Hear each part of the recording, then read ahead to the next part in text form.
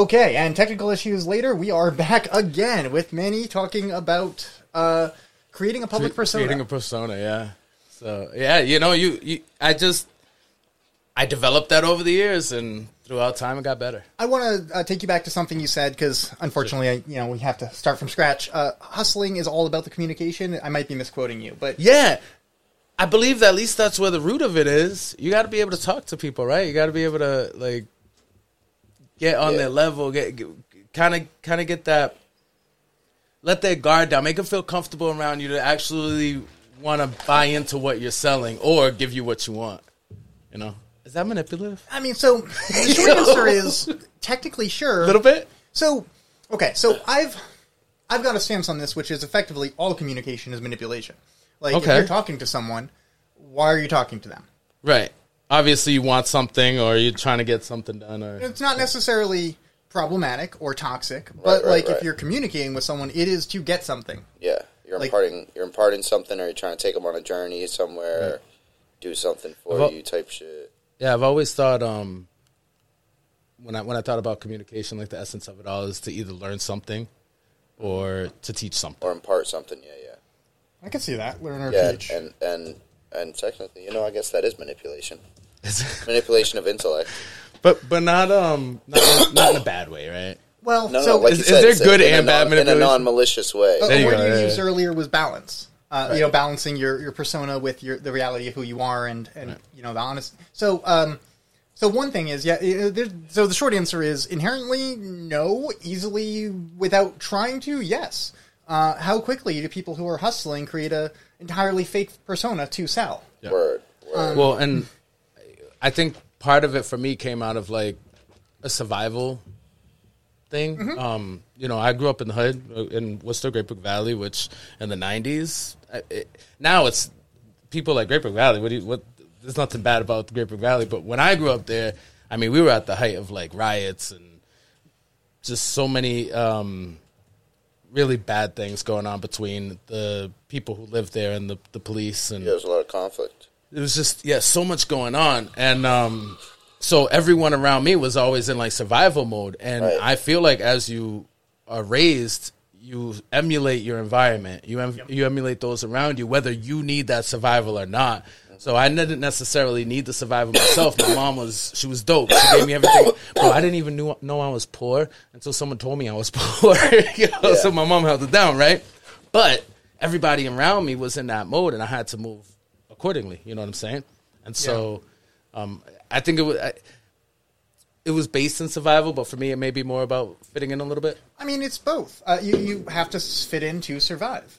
Yeah. So I think the concept you're describing is rapport. You're building rapport with people so that you can do transactions and deals with them. And I realized a few years so I started at a pawn shop in Worcester. I was doing computer repair before that, but my first real beginning to networking, everyone getting to know me, was at a pawn shop on Pleasant Street in Worcester. And I was there for 6 months, and I watched the owner work with customers of all different types. Like, I would watch him buy gold from someone who was probably about to go shoot up, and then say hi to a police chief minutes later in an entirely different way. And it was frankly beautiful. Like at a he wasn't a different person. He was just what that person expected to see from him. Right. And it was fascinating, but what I realized retrospectively is what I learned there, because I didn't learn how to run a business in 6 months working at a pawn shop, but I did learn how to network and learn how to build rapport. Yeah. 1,000%. And it's showmanship too. Yeah. A lot of it is showmanship, right? You give somebody a show, you get the nickel. Greatest showman of all time, right? Barnum. Yeah. Barnum and Barnum. What's P.T. Barnum? Sorry, I can't remember the name. The circus. Yeah. A lot of it was smoke and mirrors, deflection, giving people what they want in the moment. And the funny thing is a lot of people who are hustling look at the bigger picture, the long-term outcome. People who are being hustled, they're in it for that immediate gratification. And that's why it's so easy to hustle them. Yeah, everyone's just give them what they want, right? Everyone's looking for immediate gratification.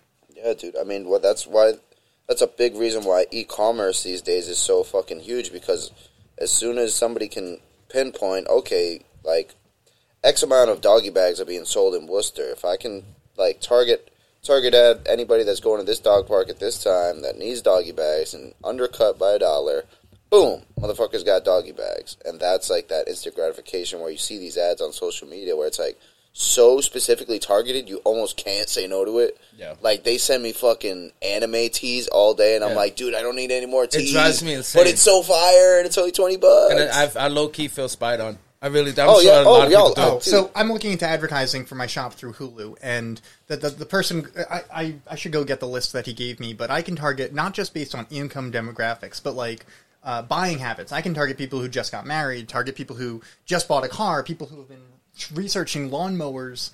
I can target, people who have teen kids in private school. It is silly how much, and this is Hulu. This is from what you're watching on TV. That's extensive. Yeah. But also, I don't think anyone thinks about how much information they just give away using the internet. Yeah. 1,000%, dude. And that goes right back to why it's so fucking hard for me to stop buying $20 anime tees, because they're $20 anime tees and they're so fucking fire. But they know that. The algorithm knows this. They're like, look at this fucking sucker. He's bought 17 anime tees in the past 3 months.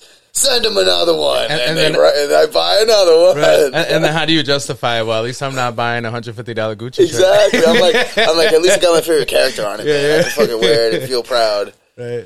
There's a book called the 4-Hour Work Week, which is by Tim Ferriss, and it's effectively a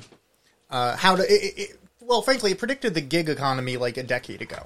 He systematized working for yourself, hiring a bunch of individuals to do most of the actual work, and streamlining this. And the end result is not necessarily these teas, but when you see something for like $150 and it's like it was invented for you. Yeah. And you know that most people don't need this, but like anyone who does is going to buy it when they see that ad. Yeah, yeah. So, have you ever done that and then you find out the thing doesn't actually exist yet? No. Yes. It was like it tried to suck me into like a pre-order type shit. Yeah, either a pre-order or you go to the purchase anyway. So one of the things he actually recommends in his book is like you create this is market testing. This is in other words, he creates a page, pays like $50 or $500 to Google Ads, and then sees if 50 people buy his product. If 50 people buy his product, he actually has it created. And he systematized this process to the point where, like, you guys could take your ideas, listening to what everyone else says, and figure out, you'll run through them, but he gives you a process, A and B testing, trial and error, for systematically creating these things. And what I realized is, how are these sustainable? Like, how does someone do this? And, like, this isn't a career you're going to retire off of. Right. And the real answer to this, and he doesn't actually address this in the book, but what I've realized is you're doing another one of these, like, every 2 to 5 years. Yeah. Like, these are side hustles that have a short life, and, I don't know, they're not really great for society or consumers, but there's a huge market for them, and effectively you're not creating the market, but, like, because, okay, let me put it this way. You remember... It's like a flash in a pan. Yeah. Remember when, I think it was, it might have been right after January 6th, like the day later, like it was January 7th, there were plastic figurines available of these people. And it was like the meme had become a 3D printable object, like had become a 3D printed object. And so what I'm going with this is the process between someone having a mediocre but sellable idea and it becoming a reality and a full-blown website is like hours at this point. Like there are AI website creation things, right? Right. And there are people who have teams, and all they really do is say, "Here's what I want to create," and then they outsource every single aspect of the process. And the end result is now we have more shit to buy. And it essentially that process you're talking about is just Kickstarter, except less like. It's a less for the artist. You know what I'm saying? It's like the same concept as Kickstarter, except.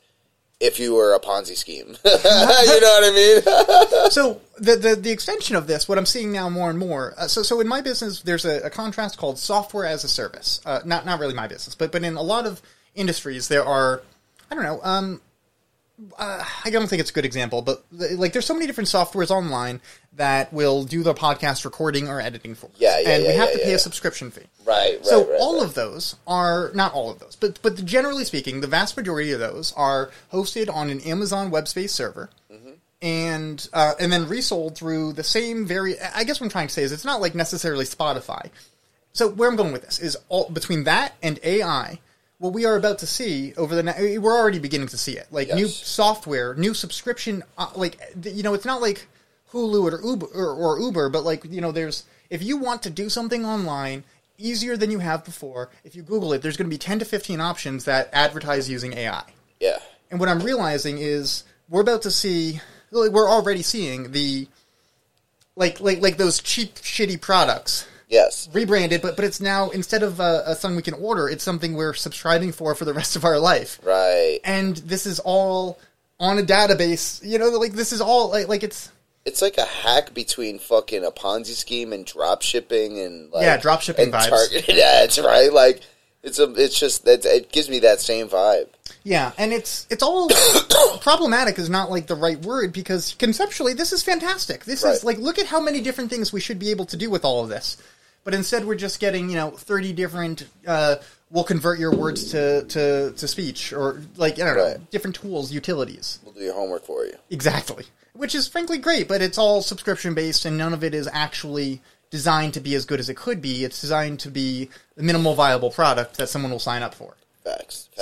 And then the other thing we see, like with phones, like how they'll hold back software features so that they can release it in the next model. Yeah. We're getting the same thing. Like companies are deliberately watering down their product so that they can sell us more later. Exactly.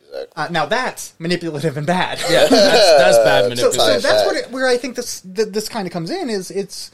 Are you doing this for your own self-interest? Because self-interest is a really big thing that most people never actually think about. But I think it might be the differentiation.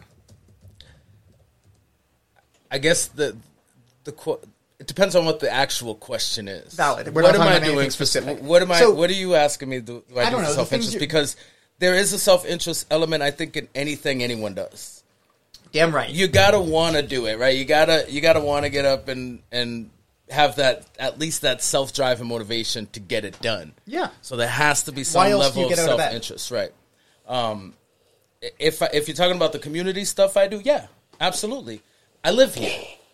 I'm sick of seeing shit the way it is. I'm over it. I think it's bullshit. I think that business as usual, politics as usual, has gone on long enough as usual, and it's shown in like the energy that's there pre-election or even in the election season, where so many people come out and either they're gonna run or they have all these supporters that show up for them, bro. You know how many people? I forgive me, my numbers trash. I can never remember numbers, but let's just say essentially there was 100,000 people who registered to vote in the city of Worcester. Aside from the people who actually vote every year, right? Yeah. This is 100,000 in addition. Only 10% of those people actually came out to vote. So that does go to show that there's a disconnect.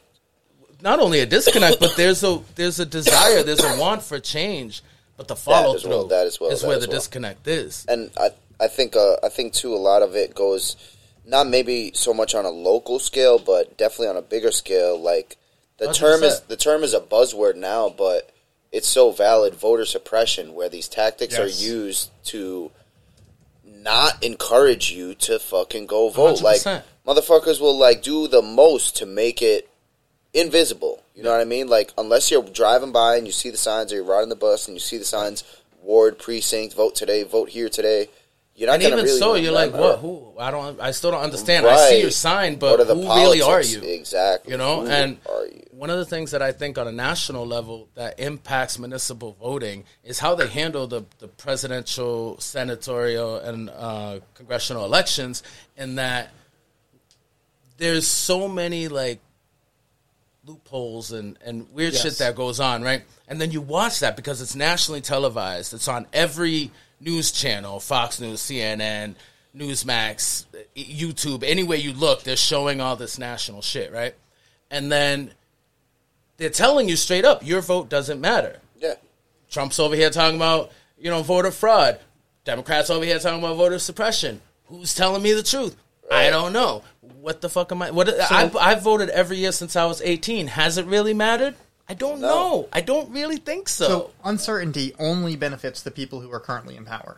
And I think that's worth it. I realize, like, also, uncertainty prevents progress. And not only the people in power, but the people who fund those people in power, or the organizations, businesses. Well, so funding is a great... I was reading an article earlier today that was quoting our counselor, Tu Win, on an election that is... Shout out to Counselor Tu, by the way. Amazing. Oh my because they God. take a lot of shit. So much. And I think they're doing an amazing job for someone so young and someone that is definitely not politics as usual. So trying to and I'm so sorry to go off on a little tangent, but trying to introduce that new age of thinking against these archaic minds, bro. Shout out to Tu. That's all I gotta say. Yeah, they're dope. Ancient, Much love. deep-rooted, corrupt, fucking bullshit ass systems. Bro, they straight talk about it. All right, sorry. Go back to your point before we get off on another tangent. They're talking about it. They were referring to an election that the election that democracy based on funding isn't democracy, and that was in response to the $57,000 that the Chamber of Commerce put into petty. Pretty much put against Bellotta, King, and... How is that even a thing? Right. Oh, I mean, so when you look at, like, this is... Because technically... All right. So the problem with this election here is that it's not actually any of... I mean, don't get me wrong, it's obviously a lot of Worcester problems, but if I'm not mistaken, all of the things we're watching here are actually pretty commonplace across the globe. Like, we're just looking at a microcosm. That's part of what I do. That's why... That's my job, actually. The podcast is a great place for stupid questions. Excellent. 'Cause I love asking stupid questions because then I feel like... If I have the question, there's probably somebody else out there who can use this as a learning opportunity. So my stupid question is, I thought the Chamber of Commerce was like a municipal thing. Like, is it a private organization? So I don't know whether it's private or not. Are you allowed to like pay for candidates to? The short answer is yes, they can. So companies can. That's how this works. Is like individuals can only donate a certain amount. Companies can donate a lot. And that's how they get around all of this. Like that's right, but like, I guess what I'm asking is like, why are they getting involved? I thought the Chamber of Commerce was like a city-run organization. Yeah, that's a super common not misconception. A private, because it sounds like it's a private organization. It is. It's a private. So it is, and I don't know exactly how it's structured, and I should like look that up before talking about it. But we talked about this. So Monday night, I was together with a bunch of other small local business owners. And we were talking about how problematic everything is and how difficult the market and every... Anyways, Chamber of Commerce is not actually beneficial to small business. And it really never kind of That's why I'm not part of it. Yeah. But it's been actively bad against a lot of small business in a lot of different ways. Gross. Yeah. And that's why this is more petty. Good. And bro, I've seen... I've gone to so many ribbon cuttings. Yes. Another thing that I do. And it's sad because you get there and there's so much great energy, and I think everybody really does want the success of this business.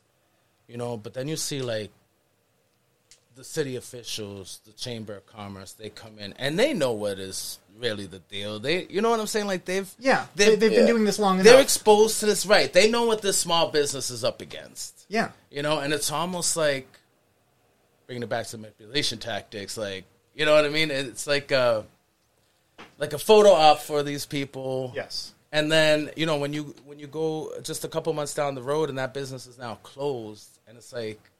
What did you do for that? What did you offer? It can't be easy on a business owner. It has to be somewhat traumatic to lose that. I don't know. So I haven't lost a business, but I've been around a lot that have, and it's I don't know, the worst failing grade you've ever gotten, on top of everyone assuming that it's entirely your fault, and it's not just the shame, the customers who are like, oh, I was relying on you, right. On top of all of that. Right. And where does the chamber and the city step in at that point? So, in theory, the chamber should be proactively addressing a lot of these issues. The chamber should be... I don't know, helping small businesses get their name out. So what the chamber offers is really more of a place for everyone to get together and talk, which would be great if they didn't also try to charge people accordingly. If it wasn't like that's their marketing base. So have you heard of BNI, Business Networking International? Yeah. Okay, I've talked about it a lot on here, and short version is I recommend everyone join for like 2 years, but it's a mix of a cold pyramid scheme and a few like kindergarten class, and it works. Like, it makes everyone involved a lot of money, but it's got its own self-interest that outweighs everyone's individual interest. And that's kind of how the Chamber is. The Chamber is not interested in any of its members. The Chamber is interested in Worcester, but, you know, at a larger level. It doesn't need... So let me put it this way. The Chamber of Commerce will be around in 10 years, even if none of the businesses in it are. And I think that's a huge problem. Yeah. Where's the commerce? Yeah. Yeah. Excellent. That part. Excellent point. Yeah. And that's what I'm saying is, what are they actually doing except for the showboating part of it all? And taking these small... Listen, I just became a business this year. I've been doing this for quite a few years, but I've actually just... Bro, I'm broke. Can we talk about that real quick? Right, You've been... How long have you been a business owner? Okay, so let me actually put this... So, when you first started, you were broke, though, is my point. Oh, I'm still... Let me be... Hold up. Bring this train back. The reason this is actually super important is because this is a conversation... I think I was just talking... I don't know. I actually was just talking to my admin about this, but we talked on Monday night. I was together with 20-ish other small business owners. Some of them are receiving eviction notices. Some of them are unable to have any... So I've been open for almost 12 years, 11 and a half years. Yeah. I opened when I was 21, June 1st, 2012. It was my grand opening. And at the time, my rent was $400 a month. I had no employees. And I don't know, my rent here is $1,750. I'm about to probably take over the other side of this building, and then it's going to become closer to $3,500. And this is a nice spot, though. I'm just saying, yeah, $1,750 really on Park Ave. Yeah, I can't complain. Yeah, it's a pretty nice spot. Okay, yeah, I got a good deal, and I have a good landlord. I can't... But anyways, where I'm going with this is payroll overdrafted my account yesterday and was rejected. And this is, unfortunately, the third or fourth time that has happened in the past 7 months.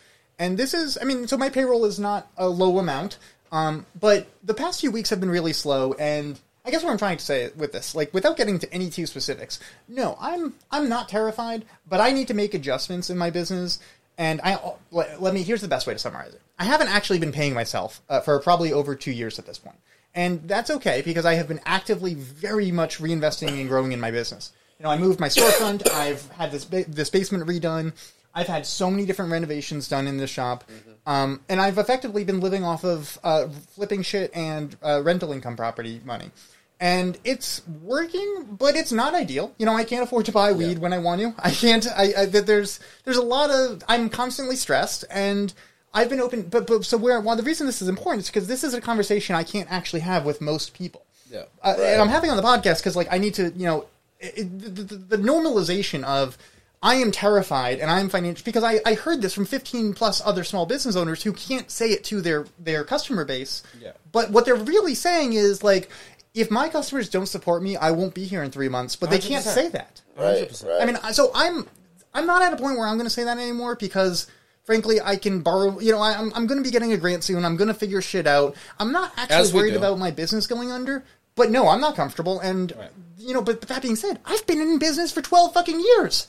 Right. I have been doing this. So it's on my end. I've been, my overhead is not the same. If I was still on Hamilton Street, I would probably be a millionaire. But also, I would not be able to have the... So anyways, what I'm trying to say here with this is, it's not just when you start out. If I solve my problems, I have more problems. Right.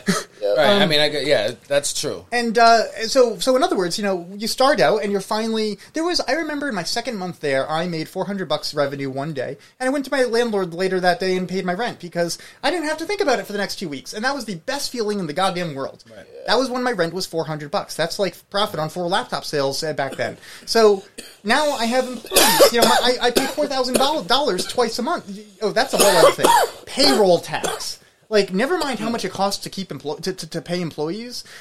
It costs so much more to pay them properly, and but also you have to. Something else I keep running into with other small businesses and realizing that this is a growth issue for them. They want to hire people without not putting them on payroll, and the reason for that is because they're having the issue I am. They can't have $4,000 every other week. They have $1,000 every week, or whatever. It's they want to pay you. Anyways, where I'm going with this is. They have trouble keeping employees because people want a paycheck. Right. even if they're getting paid a higher amount, they want consistent, regular pay.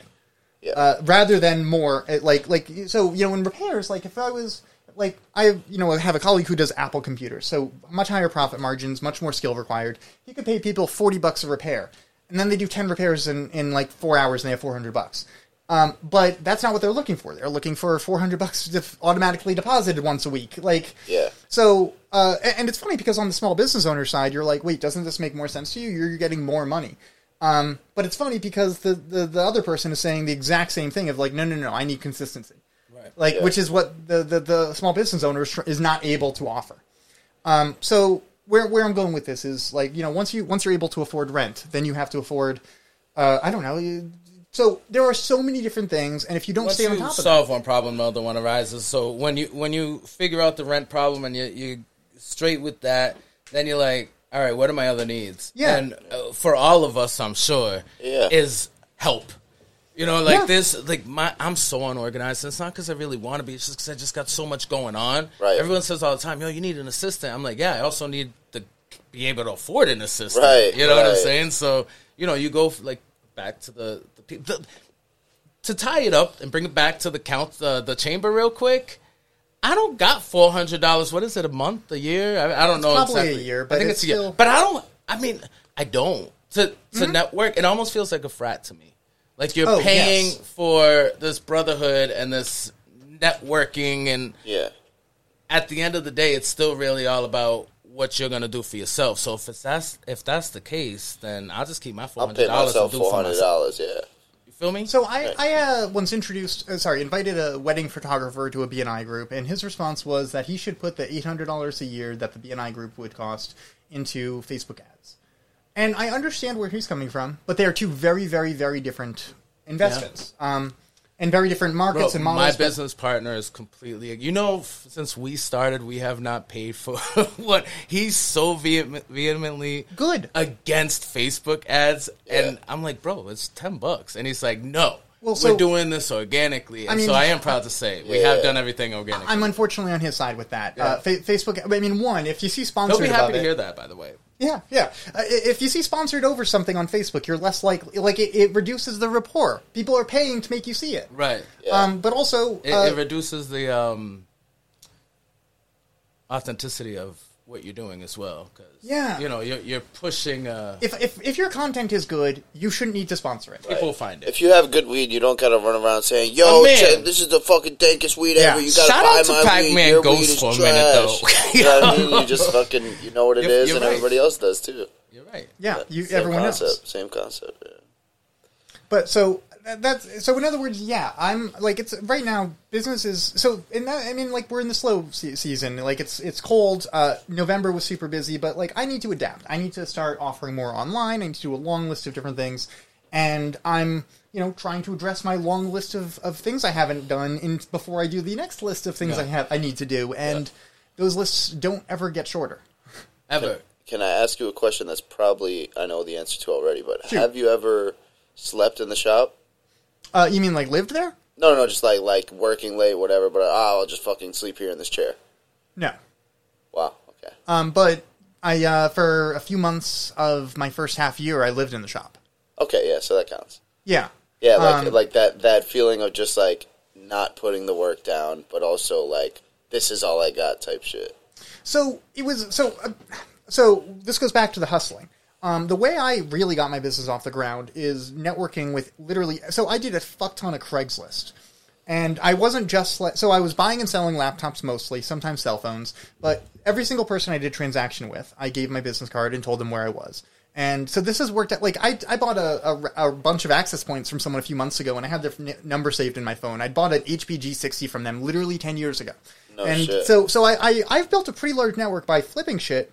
But the importance of Craigslist is, one, I had notifications set up, and the reason for that was, if I saw a good deal, I needed to go get it before someone else did. Yeah. And two, if someone reached out to me, I need to be available for them. So, in other words, the commitment to this is less about sleeping here at night, but I don't know how many different first dates I left in the middle of to go do a 3-minute transaction. Yeah. I would tell them at the beginning, like, hi, I've got something, this might be weird, but I'm going to sell a phone in 10 minutes when he messages me.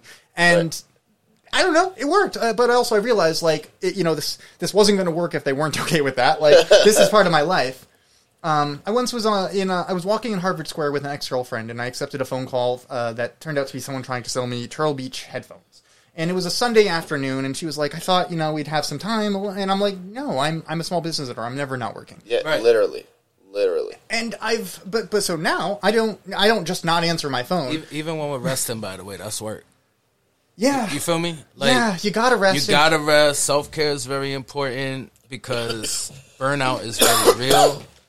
I've experienced it, and it can have major impacts and really destroy everything you've worked so hard to build. So you gotta take time for yourself and fuck what everybody else say. You do your best. Every day you show up and you put forth your best effort and give the clients what they come for. Whether it's with you, whether it's music, whether it's laptops or whatever, and as a business owner or as an artist or creative, it's 24/7. Like that shit happens in your sleep, So you gotta. I think sleeping in your business is one of the worst things you could do. Like separate yourself, even if it's for just 2 or 3 hours, and then come back. Take your ass home and get into bed, wash your ass, and then come back. Like you gotta do it. Yeah, which leads me to another question I wanted to ask because it's I'm fucking dying over here. When was the last time either of you guys pulled an all-nighter? 2 or 3 weeks ago. Yeah. How old are you, David? I'm 32, but about. Yeah, I used to do that when I was 32. Right, I'm pushing 40, and that happens less and less now. And usually it's chemically induced. If I'm staying up all night, you know what I'm saying? So the reason about once a month, maybe once every other month, I'm like, you know what? I should just stay up all night and reset my sleep schedule. Because the problem is I'm not actually asleep until 2 to 4 anyways. So I'm trying to set up a polyphasic sleep schedule, sleeping twice a day. Effectively, I want to sleep, realistically, in my ideal world, I'm falling asleep, between 2 a.m. and 6 a.m. And so the only way that's actually going to work is if I also take a nap, 2 p.m. to midday. So that's my ideal goal, but I've also been working towards that for 3 years and not actually able to do it. I have recharge in my calendar at 2 to 3 p.m., and I keep scheduling shit over it. Right. Bro, shout out to my kids real quick. They put me on an old-fashioned, traditional schedule. You know what I'm saying? I'm able to go to bed. Well, I lay down around 10, 11, fall asleep around 12 or 1. Yep. At 6, go about my day. But listen, I need my sleep. Otherwise, I'm a cranky bitch in the morning, and we're not getting nothing done. I'm just sitting there bitching, give me another blunt. Well, yeah, my thing is I work in construction, so I have to be up. I have to be at the site by 7. Right, so how do you balance that with your nightlife, though? That's exactly, that's what I was getting to. Is last night last night. Oh my god, dude! See, I'm lost. Right time. I'm literally lost. What day is lost. it? Do you even know? Yeah, literally, I'm fucking tripped out. So it just so happened, bro. I'm making cakes. I'm making pastelillos to bring to work because it's By the way, I'm sorry to interrupt. I know I do that a lot, but I have to shout this out too. Yeah.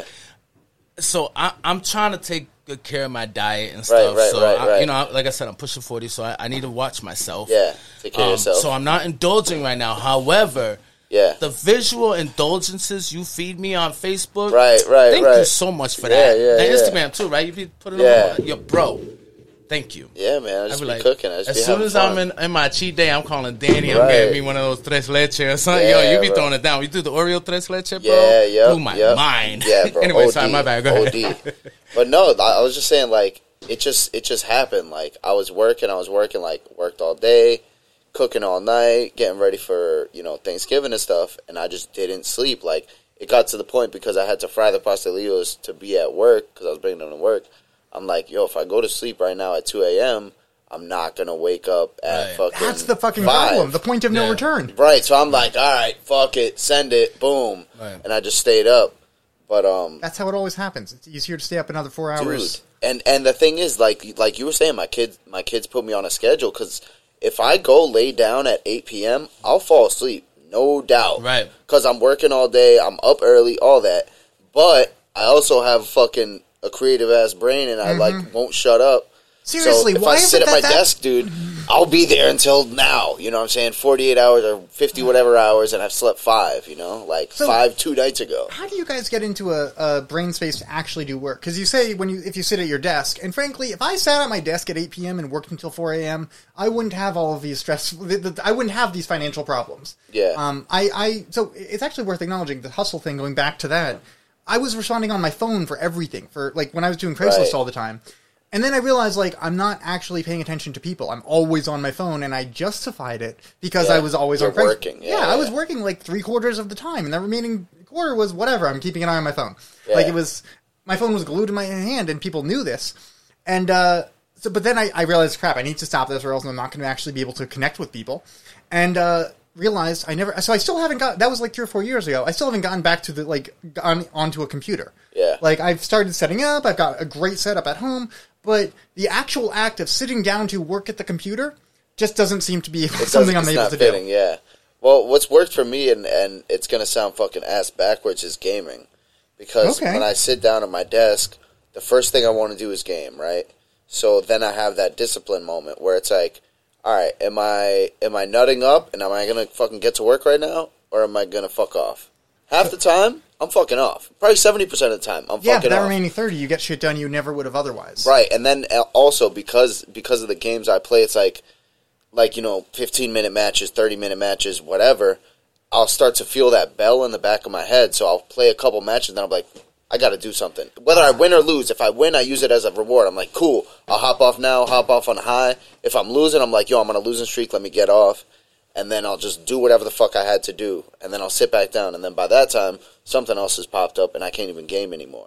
So it's like a double-edged sword that I use against myself. Cause and that's dangerous with kids because they could pop out of nowhere any given time with some wild shit. And then it's like, you're completely distracted now. You got to do something, you know? So what you're doing is called, I think, the Pomodoro technique. It's usually like 25 of one thing, 5 of another, and the 5 you enjoy, the 25 is productive. Yes. And so this cube is designed for that. Put it like this, it beeps after 5 minutes.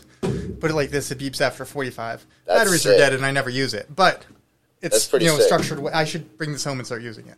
Yeah, dude. Wait, so let me understand. So you do a task during that amount of time, and then when you change it, you switch to a different task? Exactly. So like 45 minutes of work, and then 10 of gaming. Right. Okay. And then fucking 25 of doing cleaning the fucking kitchen or whatever, and then fucking 10 more bathroom. Whatever. But honestly, that structure works. Good idea. Right. No, yeah, and that's just one of the weird things I've realized about my brain. It's like because I'm still trying to like learn how I'm functioning and work with that rather than dude. Because people ask me all the time, how the fuck do you operate? And I'm like, dude, I wish I could tell you.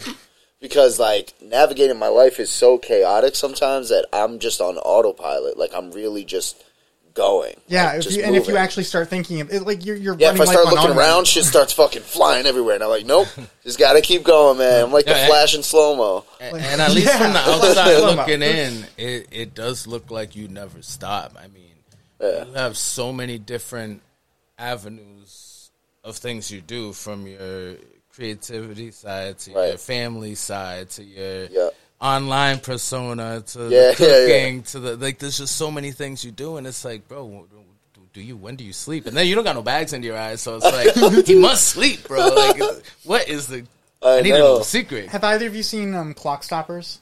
No. Okay, it's a movie from the 90s, and it's where my taste in music came from. It's frankly, the movie was designed for me. It's about this kid who gets a watch that it doesn't stop time. It makes him and whoever he's touching move much, much, much, much, much faster. So everything around him seems like it's still, but he's in hyper time, is what they call it. Yeah. Anyways, that's what. So there's a great example at the beginning of the thing where the guy's got like a toy Porsche and a toy Toyota. And he shows the Toyota right here, and then the Porsche drives by, and from the view of the guy in the Toyota, the Porsche from the view of the person in the Porsche, the Toyota was standing still. Right. Yeah. And so that's how we kind of live our life. Yep. So I just wanted to answer that question about how how I'm productive, basically, is pressure. Well, I mean, I think I'm one of those guys. Like, I work best under pressure, so I even go as far as to create false deadlines for myself. Okay. Yeah, set yourself up almost. Yeah, I do the same thing. I'm like, because if I have the actual deadline, bro, it's like CPT. You feel what I'm saying, right? Yeah. So everybody knows if you want your people to show up to the party at 5 o'clock, you tell them it starts at 4. Yeah. Right? Facts. That's kind of how I do. Yeah. It's not always the best way to do things, right. but I get shit done. I mean, if it works, it works. It works. So the problem, I saw my dad change the clock in the car, like when I was 10, and then every single time he would look at the time, he would compensate for it in his head and out loud. And I was like, if you just do that, it's not the same fucking thing. Yeah. But that's the thing. If you actually manage to trick yourself in the moment instead of saying whatever, because the problem is so that, I'm always late places because I still think it takes me 10 minutes to get across Worcester. And it's now 20 to 30, whether I'm driving or walking. Dude, Same. That was on my way over here. Like, I know it's Thanksgiving. I know that there's traffic. I get that part. But still, I'm like, well, I mean, I know how far it is. I've lived here for 39 years. I know how to get around. And no, I don't. Dude, literally, I got to drive to Route 20, literally the edge of Worcester on Route 20 to get to work. I live on the edge of Worcester, fucking by the airport. So it literally takes me every morning, minimum 25 minutes. And I'm just driving through Worcester. Like, all the way down Chandler, all the way up Nobody knows how to use a rotary around here. Dude, you really should. Like, how many people stop in the middle of a rotary? It drives me insane. Like, bro, you have the right of way, right? If you're in the rotary, if you're in, you go. If you're in, you go. Common sense? Yep. All right. When you're, If you're in, you go. Don't stop. Yep, just go. Wherever you're going, go. And then you got those guys that are coming in that are like yelling at you, which I don't give a shit. Go ahead and yell. I can't even hear you. Read the pattern, and it's like, dude, I was going. This guy's going after me. Then he goes. Then you go. It's wild. Holding signs with politicians at Kelly Square and Grafton Square was kind of like every other minute. I was like, okay, if you get in power, we got to put up a sign right there. Like, let people know that they have right away. Right, dude. It's tough, dude. It's fucking tough. The one at Kelly Peanut, I realized we need so the one in front, the stand thing in front of the Vernon. So if you're going all the way around, like you want to go like down water. I don't appreciate, going west towards Auburn, right?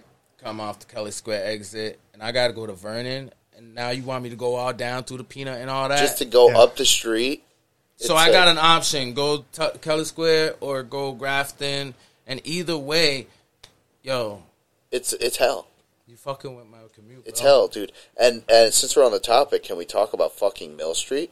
Yes, please. Dude, the worst atrocity to ever cross my eyes. Wait, before or now? Now, dude. Really? What is happening to it? There's parking? Why is there parking on Mill Street? So was that the answer for narrowing it? So the short. Okay, so first and foremost, you have to understand how bad it was before. Not just speedway wise, not just but like statistically speaking, that style of road and Chandler is bad. Yeah, for accidents, absolutely. It's accident pedestrian. prone. Yeah, it is accident like prone. So and Route 9. Yeah, well, Route 9 less so. There's a divider, and the divider makes a huge difference. Yeah, because you can't just walk across. Right, whereas like on Mill Street, you could you literally run to that little grass patch. I've done it a million times. Yeah. And so, anyways, as far as I don't know why there's a parking. I don't even know if I've gone on Mill Street since it's been redone. Dude, it's rough. Well, so first and foremost, they're finishing up a few lines. Hopefully Friday. It's kind of funny. They had to. No, it has to be above 40 degrees for them to paint. Oh, okay. So that's why it hasn't happened yet. Yeah, it's been a little bit chilly. That makes sense. But it's so I don't know. I haven't actually gone on Mill Street, but it's the bike lanes. That's a huge thing that people are loving. Yeah, I've seen the bike lanes. Yep, seen the bike lanes. And it wasn't safe for pedestrians. So as far as when you say parking in the middle, is it in the middle of the road or is it just on the side of the road? It's like, so you know how it used to be 2 lanes and now it's 1 lane. Like Mill Street is essentially 1 lane now. So this is like Boston, if I understand correctly. Take me to a road. Going to Harvard Square, along MIT, there's similar, I think, parking protected bike lanes. And it's weird as fuck but they have little poles. Yeah, but or they'll have that little like cement lip that's like, I know what you're saying. So this, I can see maybe if that's what they're trying to do with this, but the way that it is, it's just so, like, from my mind, I've driven down Mill Street. I've probably spent days of my life on Mill Street, literally driving. So to go for a 2-lane to 1 lane, and then you see these just, like, blocks of what are literally parking spaces, and then the bike lane, it's just so fucking confusing. So I don't. So I guess mostly what I'm trying to say is, sure, it might be. So think of it this like Kelly Peanut. It might be confusing, but it also might be a huge fucking improvement. Yeah, definitely not traffic-wise, but safety-wise, I could see it. No, it's not about traffic. So I cut myself. I spoke about this at City Hall on Tuesday in public comment because someone asked for it to go. Someone asked for it to go before the committee to discuss. Yeah. Which would effectively just fucking hold it up longer. Yeah. Which was like upsetting. Like all of your complaints are going to get worse if this gets held up. Yeah. Anyways, what someone mentioned how they'd only seen one biker on it, and I was like, let's wait till we have actual data. But more importantly, I wanted to say, like, look, guys, if you didn't want to have to deal with this, then maybe we shouldn't have had so many developers coming in and bringing in people who drive. Like, so what it really comes down to is this is long term. So one, think about it this way: in 5-10 years, Worcester should be a place where people don't have to have a car. Yeah. And that is a huge step in that direction. Now there's a really solid bike route from Katnick to Park. Yeah. So, I don't know. My next thing is how are we going to set up scooters? You know, if Seattle can do it, we should. Yeah. Never mind scooters. Here's the next thing we actually fucking need. Bike locks everywhere. Like bike racks. Library. Like there should be 15 around. Yeah, there should City already Hall. be bike racks. But my thing is, have you, like, I know you walk a lot.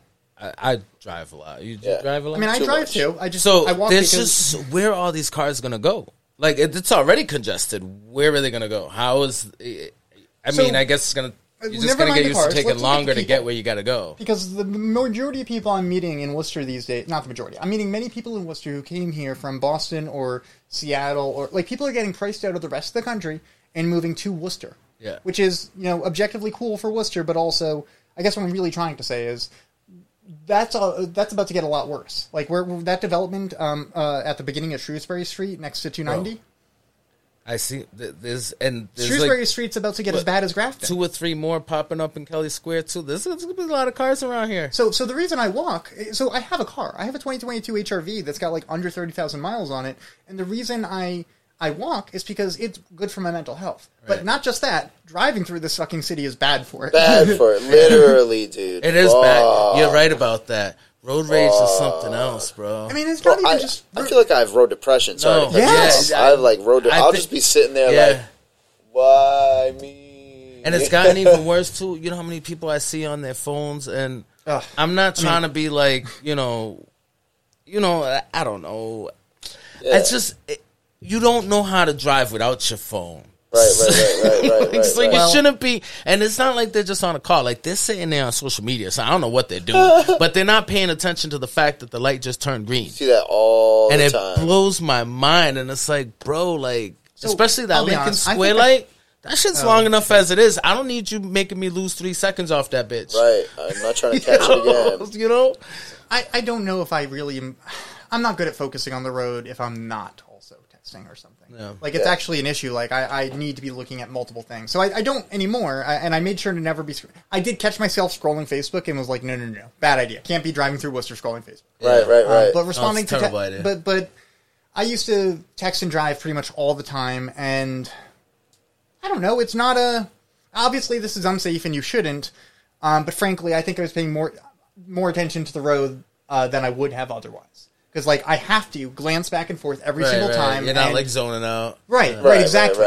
So I'm not saying and I'm going to be real. Right. I've done it, too. Like, I'm not a saint. But so I just don't think it's a good practice for any of us. Because, I said, we're not the best drivers. I once got a commercial. A lot of us more so than others. Yeah. I once got a commercial ad for... someone called, like, a radio... I don't remember what station it was, but they called me and they wanted to do a Hamilton Computer Repairs ad as a sponsor of a no texting and driving thing. And I literally said to the guy, am I being punked? He's like... Because you must have seen me know who you're talking right down the street. Right. No, he was just trying to sell ads. That son of a bitch. Yeah.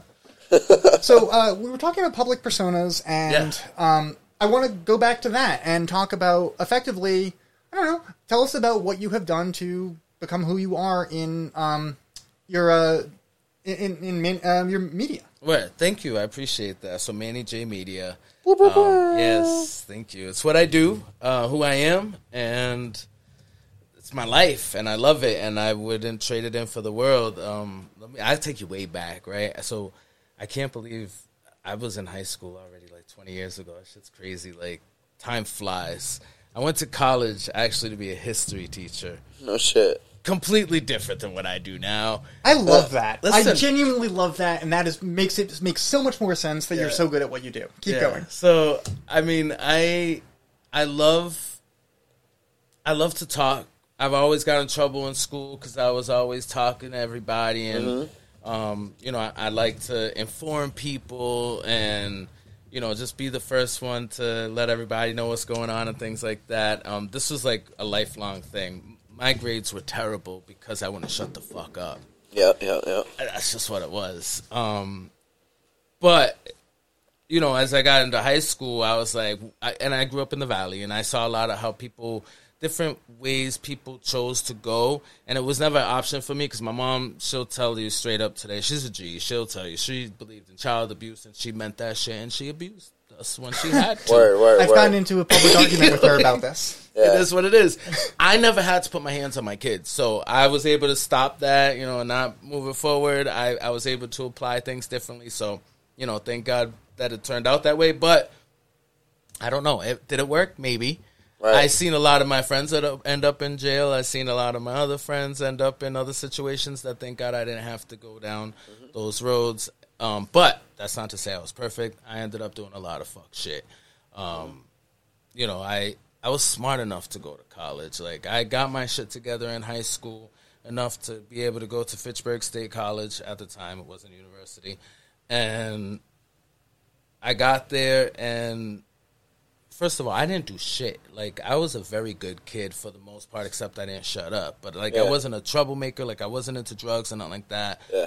I didn't even smoke my first blunt until after I graduated high school. And then I got to college.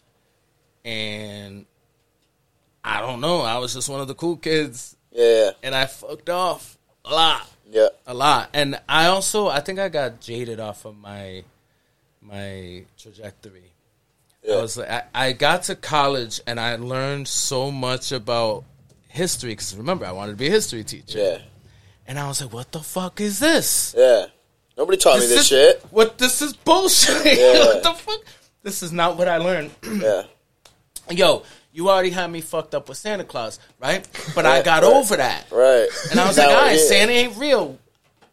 Right? Yeah. And then I was like, when I was able to connect dots as I got older, I was like, all right, Jesus ain't a white man. I get it. Right. Hair of wool, skin of bronze.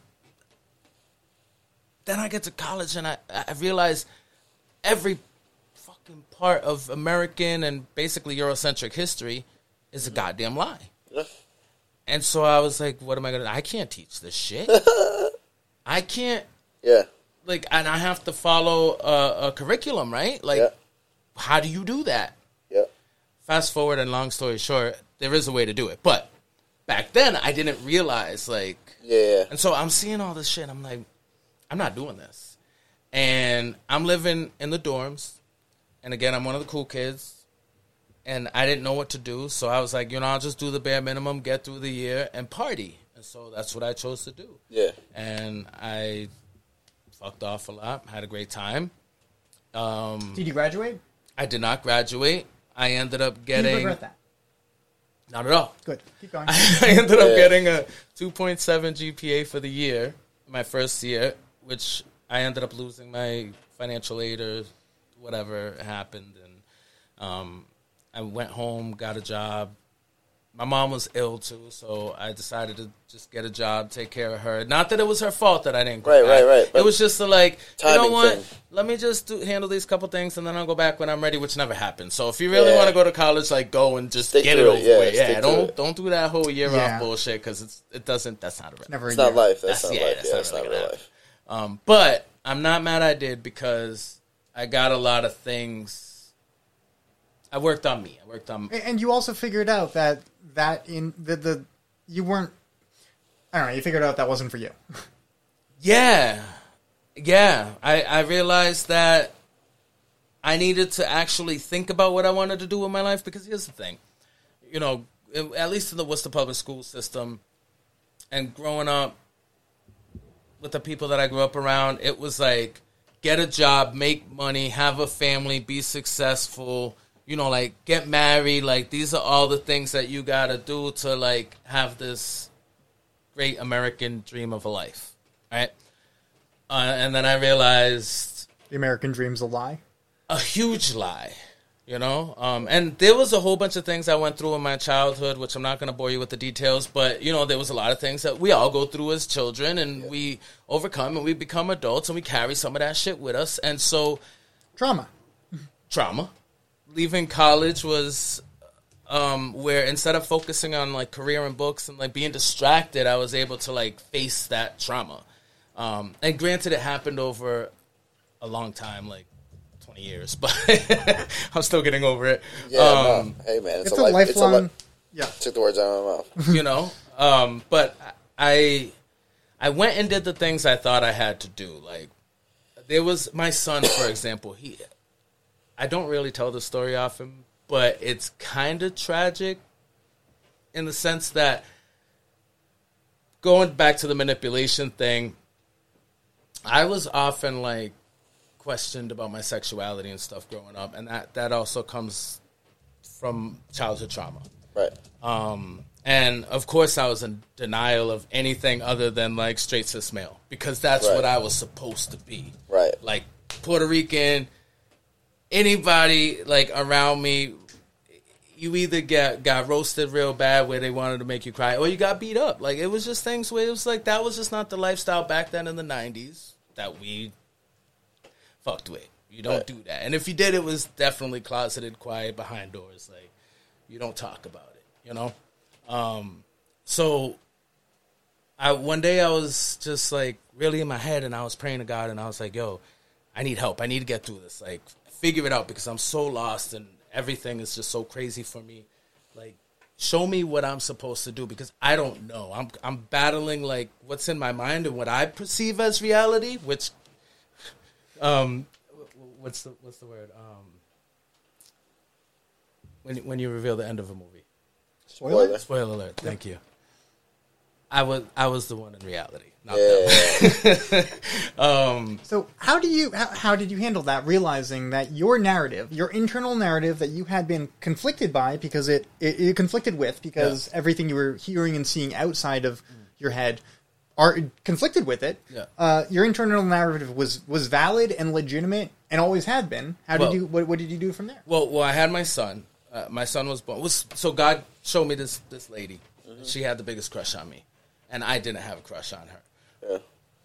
Sorry, I love you now, but love and a crush are two separate things. You know what I'm saying? And so, but I said to myself, that's why you are the way you are. God's given you something, and you're trying to reject it because you don't like maybe the appearance of it, for example. You know what I'm trying to say?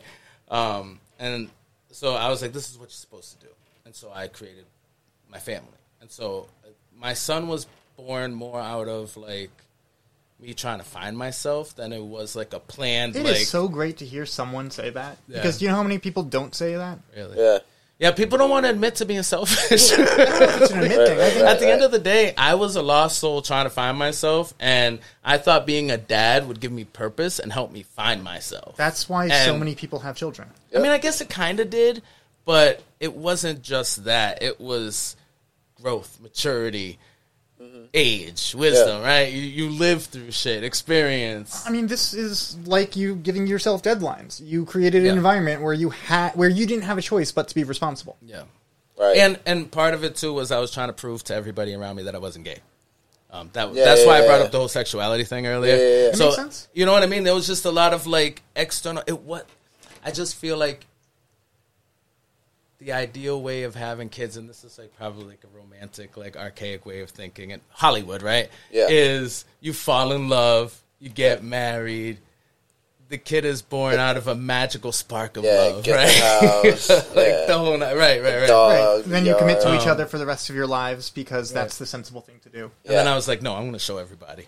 And, I ultimately only ended up showing myself, which is a good thing. That's all that matters at the end of the day. Right. So that's all to say that, life kicked me in the balls like it does everybody, time and time again. I got to where I was in 2019. I was suicidal. Just didn't want to live anymore. My son was like, he was 13, I think. No, 12. And he's like, yo, Dad, like I was a helicopter dad, kind of smothered my kids, stuff like that. He's like, yo, go get a life. Essentially, he's like, I'm getting older. I don't need you, like, jocking me. Like, go do something with yourself, get a hobby. Yeah. And I didn't know how to handle that. And I kind of, like, panicked and was like, what the fuck am I going to do? I think it's time to die. Like, having a midlife crisis at 35. I don't know. I was bugging. And so my mom's friend who worked at the Kiva Center in Worcester, I'm not sure if you guys are familiar. Kiva Centers, I believe they're located on Main and Franklin? Foster? One of those, Main and something. They used to be on Shrewsbury Street. Yeah, they're right above Dunkin' Donuts. I know that much. Yes, yeah. Main and, I don't know, Main and Pleasant. Yeah, so this dude, Mike McGinnis, he had a show at Unity Radio. Yeah. And that day when I was like having like this nervous breakdown and shit, he's like, yo, just come with me, just chill with me. Like he was keeping an eye on me basically. And he's like, just come see what I do. I work at a radio station, you might like it. And I swear that was divine intervention because I did work at the radio station in college for a little while. This is part of what I left out of the story too. But I loved it. But I never thought I could be like in radio, be working DJ, in it like and that. doing like, it are two separate things. Right. Yeah. I've described you as having a radio personality many times since. You think then. so? Oh, absolutely. Like, I didn't necessarily mean it as a good thing, but it is. Yeah. but, like the way you talk on air is not something most people can do. Like, have you ever heard someone auction? Yes. You know how I like, can't do that. Yeah, I can't they go do crazy. That they go crazy. It's impressive and amazing, but I never realized, it's a skill. Yeah. Anyways, no, you've totally got it naturally. Like, really? You've got a radio voice, radio attitude. Yes, I appreciate that because I feel like I'm bullshitting every day. You know what I'm talking about? Like, seriously, as a creative, like, and I respect the hell out of you. Like, first of all, you know how long we go back, and I met you, and I've always been like a big Stanton Capital fan. I'm not even gonna lie. I love what you guys do. I love what you represent as artists and the positivity you bring to hip hop, but also you keep the real and the grime, right? Mm-hmm. But don't you ever doubt yourself? Like, am I really doing this? Like, do they really love me the way they're showing? Like, they're showing me love, but is that real? You know what I'm saying? Yeah. 1000%. Yeah, I mean, it's it's almost like the imposter syndrome thing, Right. So for me, like, it doesn't happen so much more with my raps because of how I kind of found myself. Like, grew the fuck up and found myself. Yeah. When I was rapping about, like, video games and comic books, 1000%, we were looked at like lesser than rappers, you know what I mean? Because it was like, we didn't really have anything that we could connect to what people identified as hip-hop yet. We were just really nerdy fucking kids. And then as an adult, really just, like, going back to PR. Every time I go back to PR, like, people see me and, like, I'm the first to tell you I'm Puerto Rican, but, like, I still can't speak fluent Spanish. I feel what I mean? Bro. And it's hard. I wasn't born on the island. I didn't grow up on the island. Right. But I make it a point to go every year, so it's like I still have that, like, tickle in the back of my fucking brain that it's like slight imposter vibe, you know what I mean? But it's like I know that there's only so much of my control, and I'm still staying true to myself. So, like, sometimes I'm hard on myself, but I try to remind myself, it's like, dude, like, it's not like you're out here faking the funk, like, because there's plenty of motherfuckers out here faking the funk, like, crazy. Like, truly faking. Like, honestly, just actually the legitimate definition of faking, and it's like, dude, for what? I guess I'm just good at improvisation. Well, so that's what I want. So a lot of people are faking it until they make it, and I don't know if there's a giant difference between that and what we're doing of figuring it out as we go until we are there. Right. I mean, I think there's similarities for sure. Yeah, for sure. But I think the key is, first of all, talent. You have to have some kind of talent for it. Not everyone can just talk, right? Not everyone can, and even if they do talk, it may sound weird. It's not like a flow get to up it, on right? stage, just like not everybody can rap. Booth, I sure the fuck can't rap. And if I tried to rap, you're gonna know I can't rap. I should try sometime. That'll be great. And I do. I can absolutely rhyme words together, things like that. Write a little but something. it's an artistry between being able to rhyme or even write poetry and rap. It's two completely different things, you know. And I will reveal myself as a fraud real quick if I try. Right. So I mean, I guess I hear what you're saying, and it's funny because when I first got at Unity Radio, Ernie, shout out to Ernie Floyd, director of Unity Radio, still doing big things over there. He needed help. He was a teacher in Springfield, and he needed somebody to like man the station essentially. And he's like, well, you don't have a life. You need a life. Because I told him about what I just told you. And he's like, well, how about you just come and, like, use this as, like, your therapeutic outlet? And I was like, great idea. And so I did that. And so at the time, Hank Stoltz he had his morning show there with Ben White. And so Ben White was the one who actually trained me in, like, on the soundboard and essentially production, I guess you can call it, but it was like very like basic. Yeah. Like all I had to do was, move a couple sliders and, maybe press the answer the phone button. So very basic stuff, but essential stuff. Essential, right? You have to start somewhere, right? Yeah, I mean, my first AV thing was manning the spotlight at my high schoult, but I was the person once I was taught how to do that. Yeah, it goes a long way, and it sure did. And so Ben taught me those things, but then they ended up leaving to wherever they are now. Oh man, I don't even remember. It's not that big a deal, but I was basically left behind with just like 2 or 3 shows that Ernie had. His show, Unity in the Community. We had a sports show, and then we had Cannabis 101 with Mike McBride. That was a dope show. You came on that show, didn't you? Yeah. Cannabis 101? You sure the hell did. Dope show. We had some great times over there, didn't we, bro? Yeah. Oh, it was nice. It was a nice little vibe. It was a great beginning to my story. So anyway, I ended up taking what was essentially a white a white conservative talking head type radio station that no one listened to bring in the community in. I brought in people like Poppy Pay, who is the current owner, or who was the owner of the Worcester Majors now. Oh, cool. And we had his show, 508 Live. Milholm St. Jean, he was a motivational speaker in the community. He came and did his show, The Revive Effect. And then we just had a lot of, a much more diverse population of people that came in to where we were doing 13 shows a week. And I was producing all this, and then we'd add different elements. So that's where we started the whole Facebook Live thing. Yeah. Shout out to Cammie Baker. If you don't know who she is, go look her up. Google her. CAMYBAKER. This is for me. Yes. She came in to do her show, and she's like, why don't we do this on Facebook? Blah, blah, blah. I was like, why didn't I think of that? Yeah, so I'm not actually the brainchild behind that. She was. But inspiration comes from somewhere. I didn't start streaming things until I saw how much people were watching your stuff. Yeah, thank you. That's awesome to me. No, I mean you are making a very visible difference because people were getting involved in local politics through your stream. Yeah. Like, my only complaint is that you can't be at every meeting, and that's why I'm... It's hard, and I appreciate you stepping up. I saw your post, I shared it, I loved it, and yes, I'm reaching out to everybody who can hear me right now. Like, if you can do anything to help this movement, it's so important, just because it's all about taking control of our own lives. But just to try to speed up, get to where we are today a little bit faster, you outgrow places, and that's a good thing, right?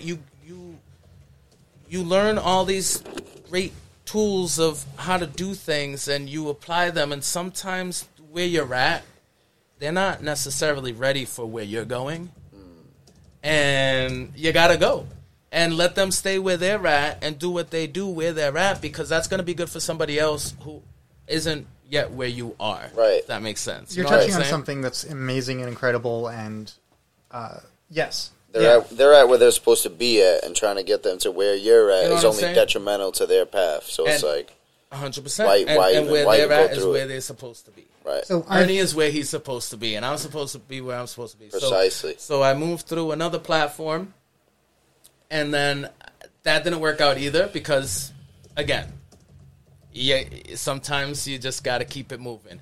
And I was like, I'm not doing this again.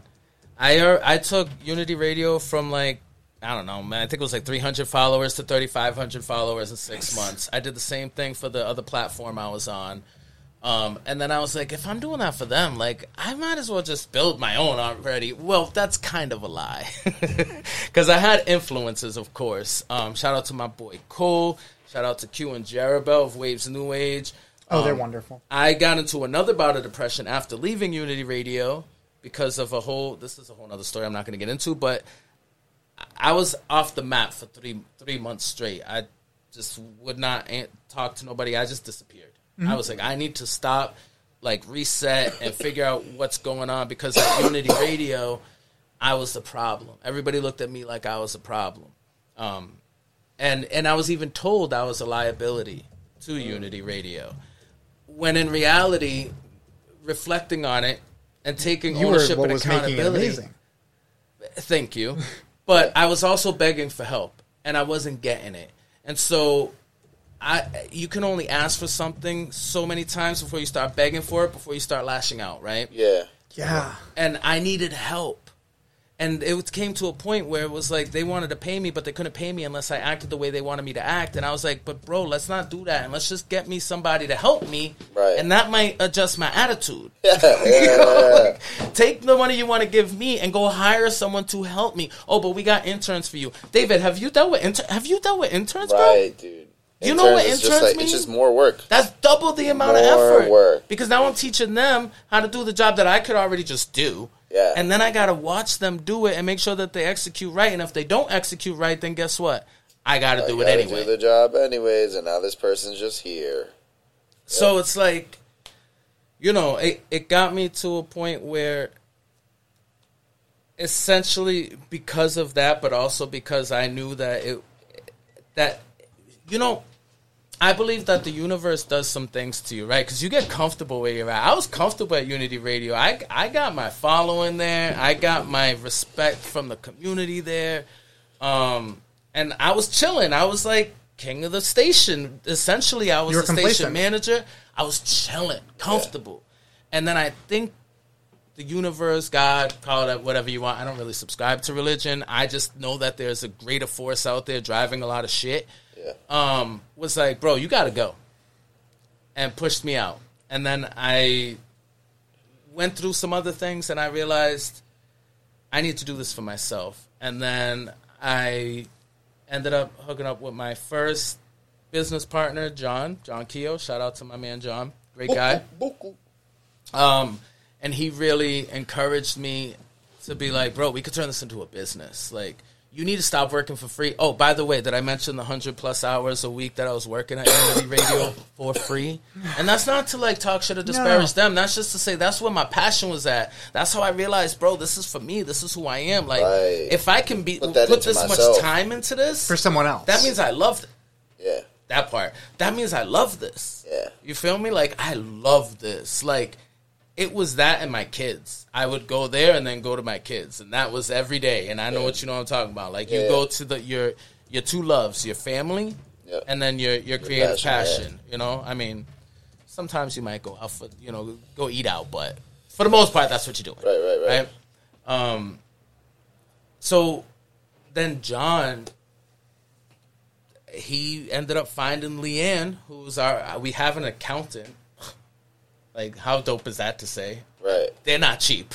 No, but they're necessary. And she does not. All I want to say is she's a blessing. Yeah. Sometimes I brag about my blessings too much and it gets me in trouble, so I'm really trying to be careful of what I'm saying, but I'm sure y'all can connect with me here. She's a blessing, and, she keeps us organized. She does everything for the business in the back end that makes us an actual business aside from right. the creative aspect that I do. The paperwork. you know. But essentially, the need for the business or the purpose of the business, in my mind, is out of what I saw was a need for actual, responsible, transparent. I hate to say journalism because I don't see myself as a journalist, but access. Yeah, a lens. A lens, right. I look at myself as like a window.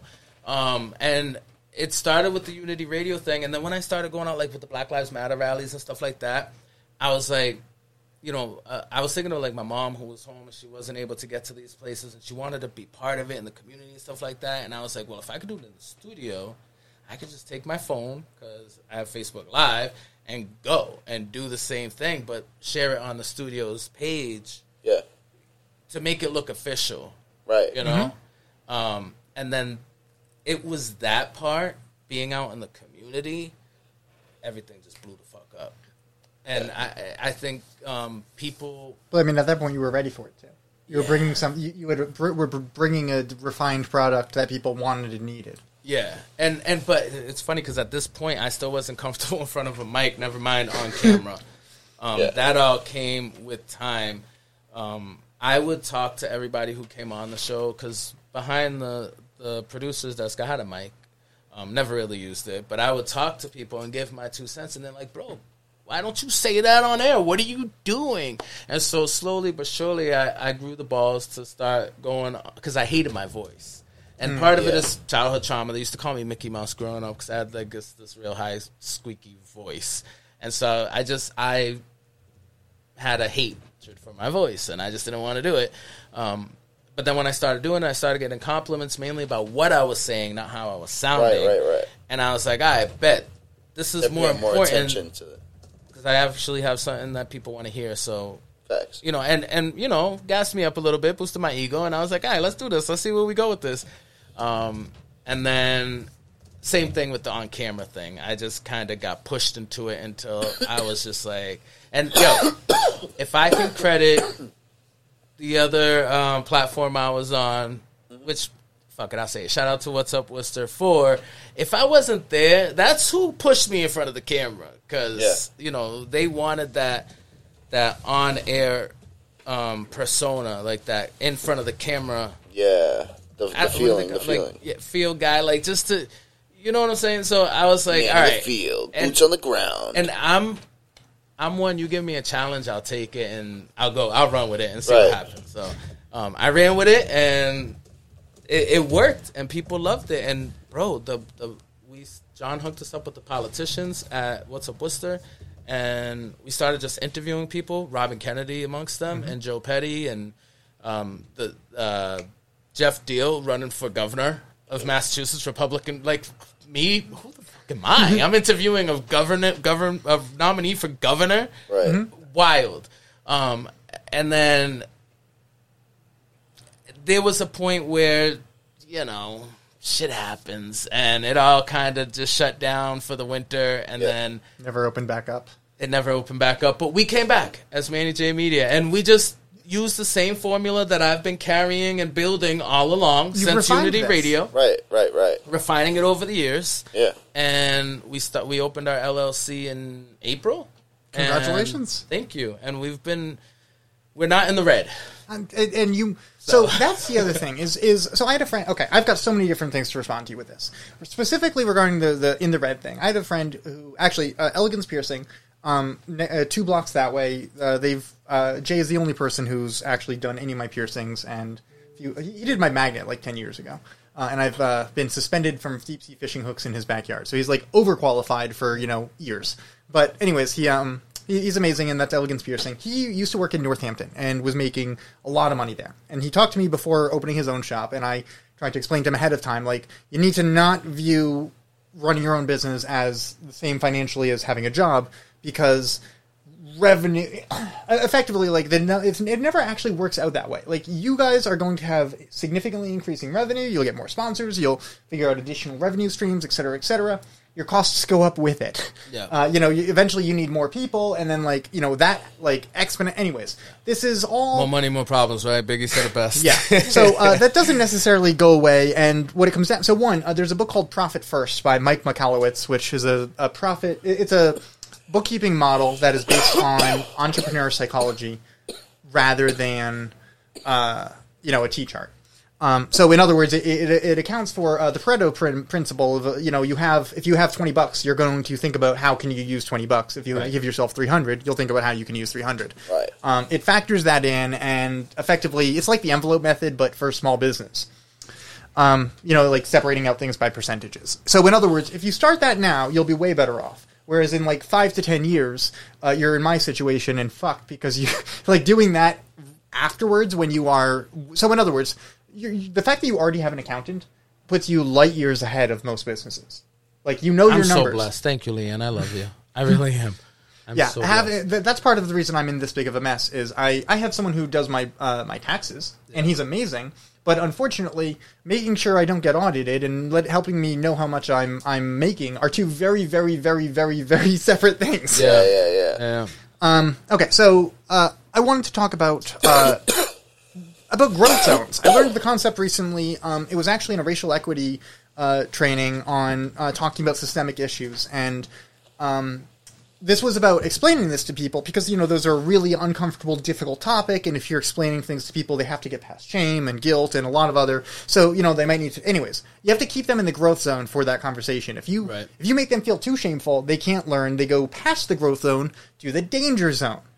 So getting them out of the comfort zone is actually not that difficult. Mm-hmm. But what I've realized is I was systematically pushing people into the danger zone because I was finding people who really wanted to learn. They're like you. They like a challenge. So that's the other thing. You need challenges in your life. Same thing here. If it's not interesting to me if it's easy. And everything becomes easy after a long enough time frame. So what am I going to do next? Right. So in other words, one thing you should acknowledge is that as great as this is, it is going to be boring to you in a year or two. And that will never stop. How do you mean? I mean, look at everything else you've ever done. Oh, you think that I'm going to just find something else to do? No. I think you're going to say, I know everything about this. It's no longer interesting. I'm great at it. Everyone loves me. I'm doing amazingly. What am I going to do? I don't fucking know. Tell me in 2 years. Yeah, I guess we'll have to come back. Probably create a TV show. Yeah. Well, interesting you say that. We're actually working on a lot of other things. So just real quick before we move on, I did want to say exactly what we do. Mainly, we're out in the community providing access, awareness, information, and education. And I wanted to talk real quick about what I do. We were talking about this the other night at the Village. I have this insecurity about people perceiving me a certain way because I sit on these interviews with these people who, let's be real, they're not exactly for a lot of our best interests, right? But I sit next to them like we're friends, I fuck with y'all. We people in the hood. This is community. This is community, right? Yeah. What I talk about on air with a lot of politicians, we talk about community and stuff, but that's different than this, right? This is just people who work here, live here.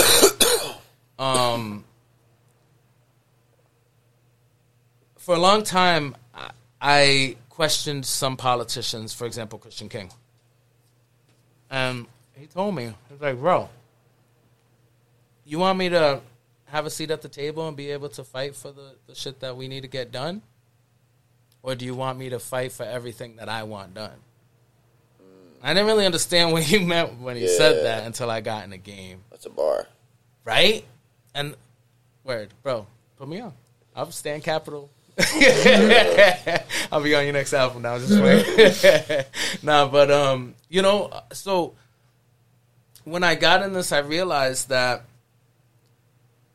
people talk to me because of how I am with them, because of the rapport I build with them, and because I humanize everybody. I treat everybody with a certain level of dignity and respect. And it goes back to my brown nosing days of getting what I want. And what I want is for you to talk. And you're not going to talk if I come at you all hard, like rah, rah, rah, pointing in your face and, telling you everything about yourself that I may think about you. What do you mean? Is that why I'm not getting good results? I don't know. You can be a bit Abrasive is the nicest way I've heard it phrased in the past week. But here's another thing.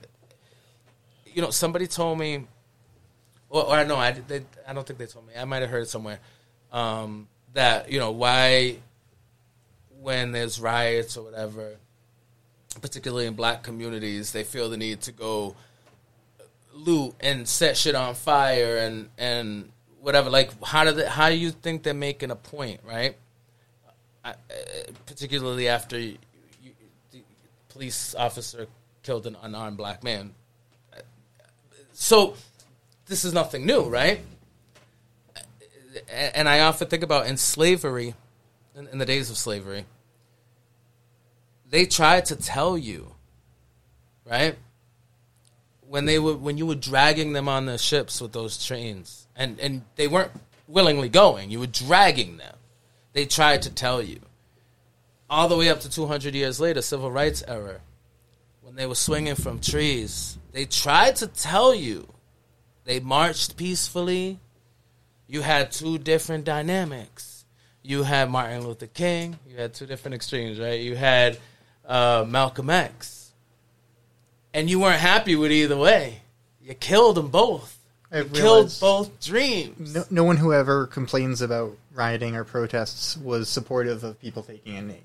Danny. Right. Hip-hop. Yeah. They tried to tell them. Right? The birth of hip-hop, they tried to tell them. Yeah, man. You didn't hear us when we pulled back. You didn't hear us when we screamed. You didn't hear us when we preached. You didn't hear us when we marched. Let me see if we can give you some music and get through to you. You still aren't hearing us. Yeah. It's 2023, bro, and they're still not listening, and that's a problem. Yeah. And it's wild.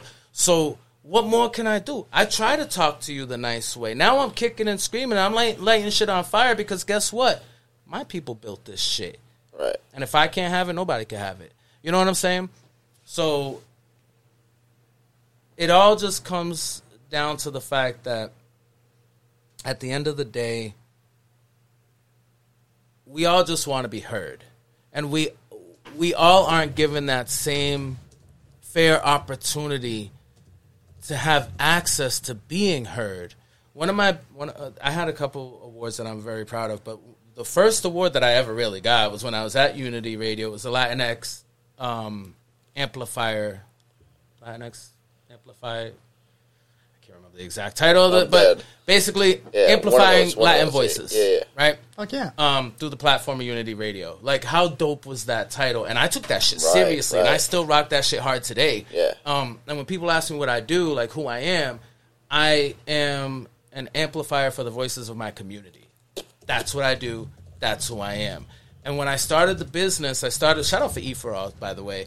My friends Margie, bro, amazing person, got me into E for All. Met Margie through some people that I met at Unity Radio, Armida and Jen Hernandez. I'm sure everybody's familiar with Jen Hernandez.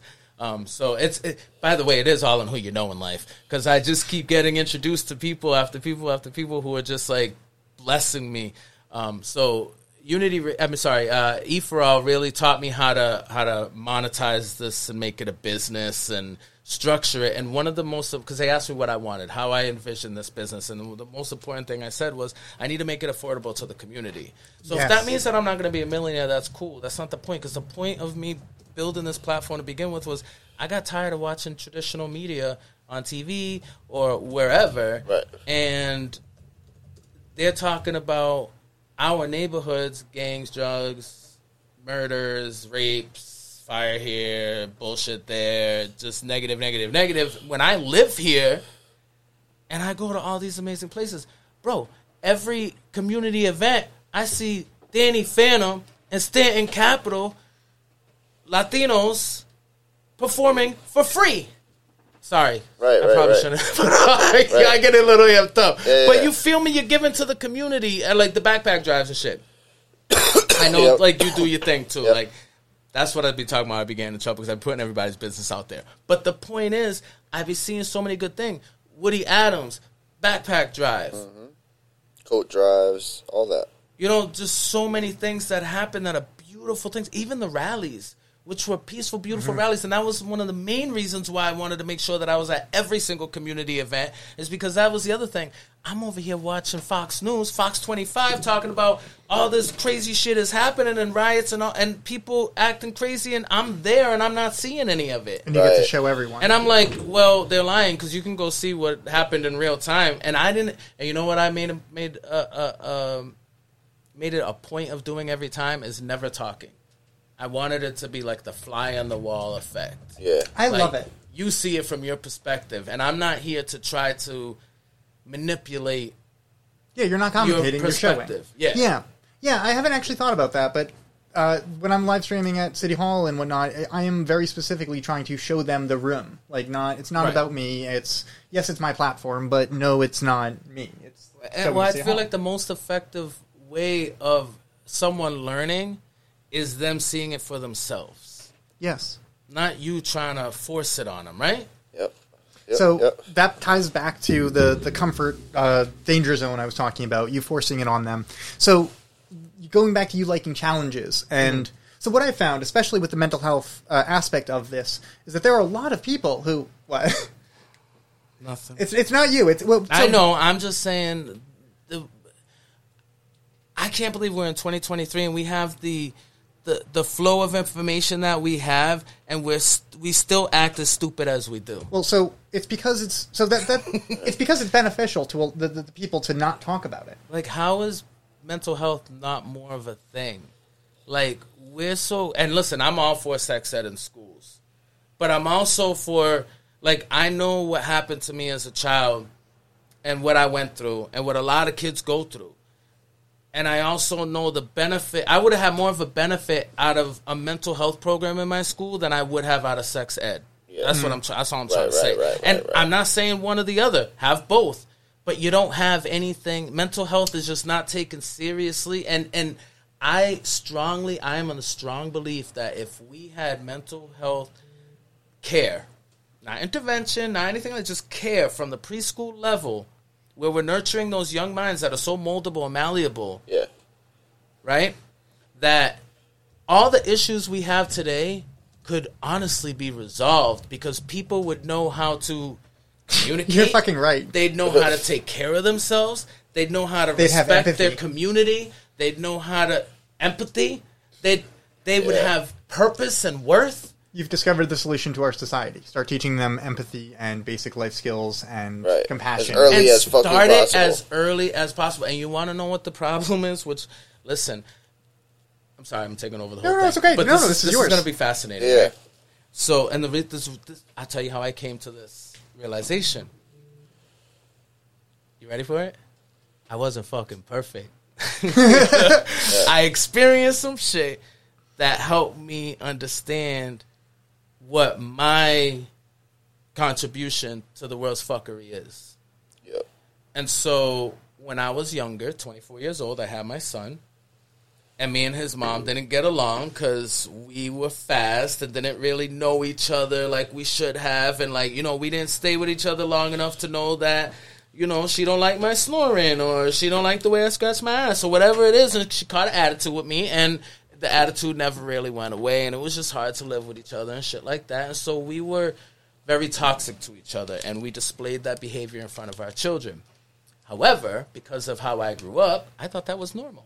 And I would always yell at my kids and, like, just be really abusive because, like I said, I used to get my ass whooped, right? Yeah, you're not hitting them. You're just yelling at them. Isn't this much better? I get you know what I'm saying? I'm improving. I'm breaking the cycle, kind of. I had a friend who... we were both like, I think we were 21 at the time, and she told me that she was, she had waited until after she had her first, she was about to have her second daughter, and it was at a older age than her mother had her second daughter. Yeah. And this was something I've seen a lot of, which is neurodivergent people saying the quiet part out loud. Yeah. Like, what they're saying isn't something no one else thinks. It's something no one else says. But everyone else thinks. She just said what a lot of people are doing is my standards are based on what my parents did with me. Yeah. Yeah, and that's usually how it is, and that's why they call it a generational curse. And I was determined to break that because I love my son. And as brothers, I love them more than anything you could possibly... And just to explain a little bit why I say that. And it matters in the name, Manny J. By the way, J is my kids, Jaden, Akeem, and Ethan. Oh, cool. And so Nice. Jaden is, yeah, that is dope, right? So Jaden's my bio boy. And then Ethan and Akeem are my bonus sons. And Ethan was actually my first experience as a dad. He's the middle child. So to me, he's my firstborn. And me and him struggled. We struggled. Like, all the fucked up shit I did with him and kind of learned that it was fucked up. So Jaden owes every good part of who I am to Ethan, and I tell him that all the time. I'm like, you better thank your brother, and I don't want to hear shit, because he went through a lot of shit for you to have it this good. And that's real, you know? Yeah. It is what it is. So, and then Akeem, he's the oldest one. He was in Jamaica for a while, but we finally got him his visa, and he was able to come here, and so now they're all my boys. So it's just how, I don't know how you are, but it's a Latino thing, too. Yeah. You know, it's very easy to build a family. Blood isn't always what makes us family. It's the bonds that you build, right? Yeah. Shared lives. So when Jaden started preschool, of course, they're testing everything, right? They're seeing how he's reacting and stuff like that. And they're like, yo, he's fucked up. Like, he's acting up and blah, blah, blah. And I'm like, damn, so they're thinking we got ADHD. We got to bring him to the hospital. Not to the hospital, sorry. So his doctor, get him tested. And then they're talking about medication. And I was like, nah, fuck that. Let's do whatever we can, because he's 6. No. 5, 4. Preschool's 4. That's way earlier than I was medicated Bro. at 7. So I'm like, nah, we're not doing that. Let's, like, figure everything else first. Like, let's try to apply some IEPs and stuff like that before we start entertaining medication like you're kind of bugging. And, like, let's look internally as well. Let's look at the whole situation. And so they brought him to go see the psych doctor to go do, like, that little questionnaire that they do with him one-on-one. And I stayed back with the primary care, and I was like, bro, I need to have a conversation with you real quick. I said, I'm about to tell you some shit. I have anger issues. I know, because me and his mom, we fight all the time. And I scream, and I yell. And I wonder how much of that has to do with what he's going through right now. Yeah. And so we talked about it, and, you know, we talked about what causes that and how I can do to address it. And, you know, obviously, long story short, I ended up doing it. But bottom line is, if I wasn't honest with my doctor, which a lot of people are because of fear of, you know, DSS and all that shit getting involved. Like, but I wasn't worried about me. Yeah. I was most concerned with my child first. Right. And so I was like, bro, let me give you a complete, transparent, honest view of who I am to see if that helps in anything you do with him. And sure as shit, guess what the fucking problem was? So this ties back really, really, really well. It does. So I'm dealing with a problem within my business currently that's effectively me. My management styles or my lack of project management. And so we were talking about mental health. And what I have found is that there are a lot of people. So one, take a step further back. Most small businesses and probably large businesses are built on taking advantage of others. Like people like you who like so usually it's you know, I think about that all the time. Yeah. Like, there's certain things I don't do. Like, I refuse to put a camera on unhoused individuals. Unless it's pre-planned with their like explicit permission, because they have a project in mind that they need my help with. But I just, there's certain things like I call selling out, and that's one of them. Like, no. So it's not like just doing the easy thing. I mean, like there's like no, most people are taking advantage. So like when I say businesses, I'm talking like shops like mine. You know, or here's a better example. Luca, my partner, has a master's degree in art therapy. When they were interning, they were doing clinical therapy as an intern at a practice. And so so it wasn't just them. There's like 7 other interns there. And this is, so keep in mind, there are people who are learning to do their job, doing it for free for businesses. And the amount of businesses that effectively just run on rotation of this free labor, and that's how they are able to sustain themselves, is actually really high. Yeah. So anyways, taking a step further from that, what I've realized is... Can I just interject real quick? Please. We are currently in that wheelhouse. Effectively, I'm the only one getting paid right now out of my business. Well, the reason why I'm bringing it up is because from the beginning, we made as the three of us, Leanne, John, and I, a promise to each other, and as the sole, I'm the only one on the LLC. Good for you. What that's called exactly, but John set that up to protect me, and God bless him for thinking of me, before himself. And in return, when anyone who is working with or for us can't get paid, we track those hours. Good. So that when we're in a position to be able to pay them, or we have a little extra bit of money laying around, not that that ever really happens, but then we could say, hey, this guy worked this many hours for us. Let's send him a check. Even though in their mind they were doing it because they believe in what we're doing, right? Because we're doing a good thing for the community and they just want to help the cause. But it doesn't matter. For us, track those hours because we still want to make sure that you receive the value that you're bringing if we're able to compensate that. I think for small business that are struggling with that, I think that's a real easy approach is to just, at the very least, track the hours to show the effort that you care. Yeah, I think that's a huge difference, and that's way further than most places go. Yeah. So I've hired a few people. So I've right, need to take a step back and not phrase this in a way that actually talks about anyone specific. That's always the hardest part. That we wanted to throw people out there. Well, especially with business. I can't talk... Anyways. So, where I'm going with this is that it is... Customer ain't always right either. Oh, no. The customer... Well, so that's the other thing. Environment. I outright... for the longest time, I already told my front desk people that they could tell customers to fuck off if they could get away with it without getting us a negative Google review. Your front desk is dope. Oh, my front desk... No. Very, very good, very professional people. Yeah. Well, they don't actually need to anymore, but telling them that makes them hate their jobs less. Yeah.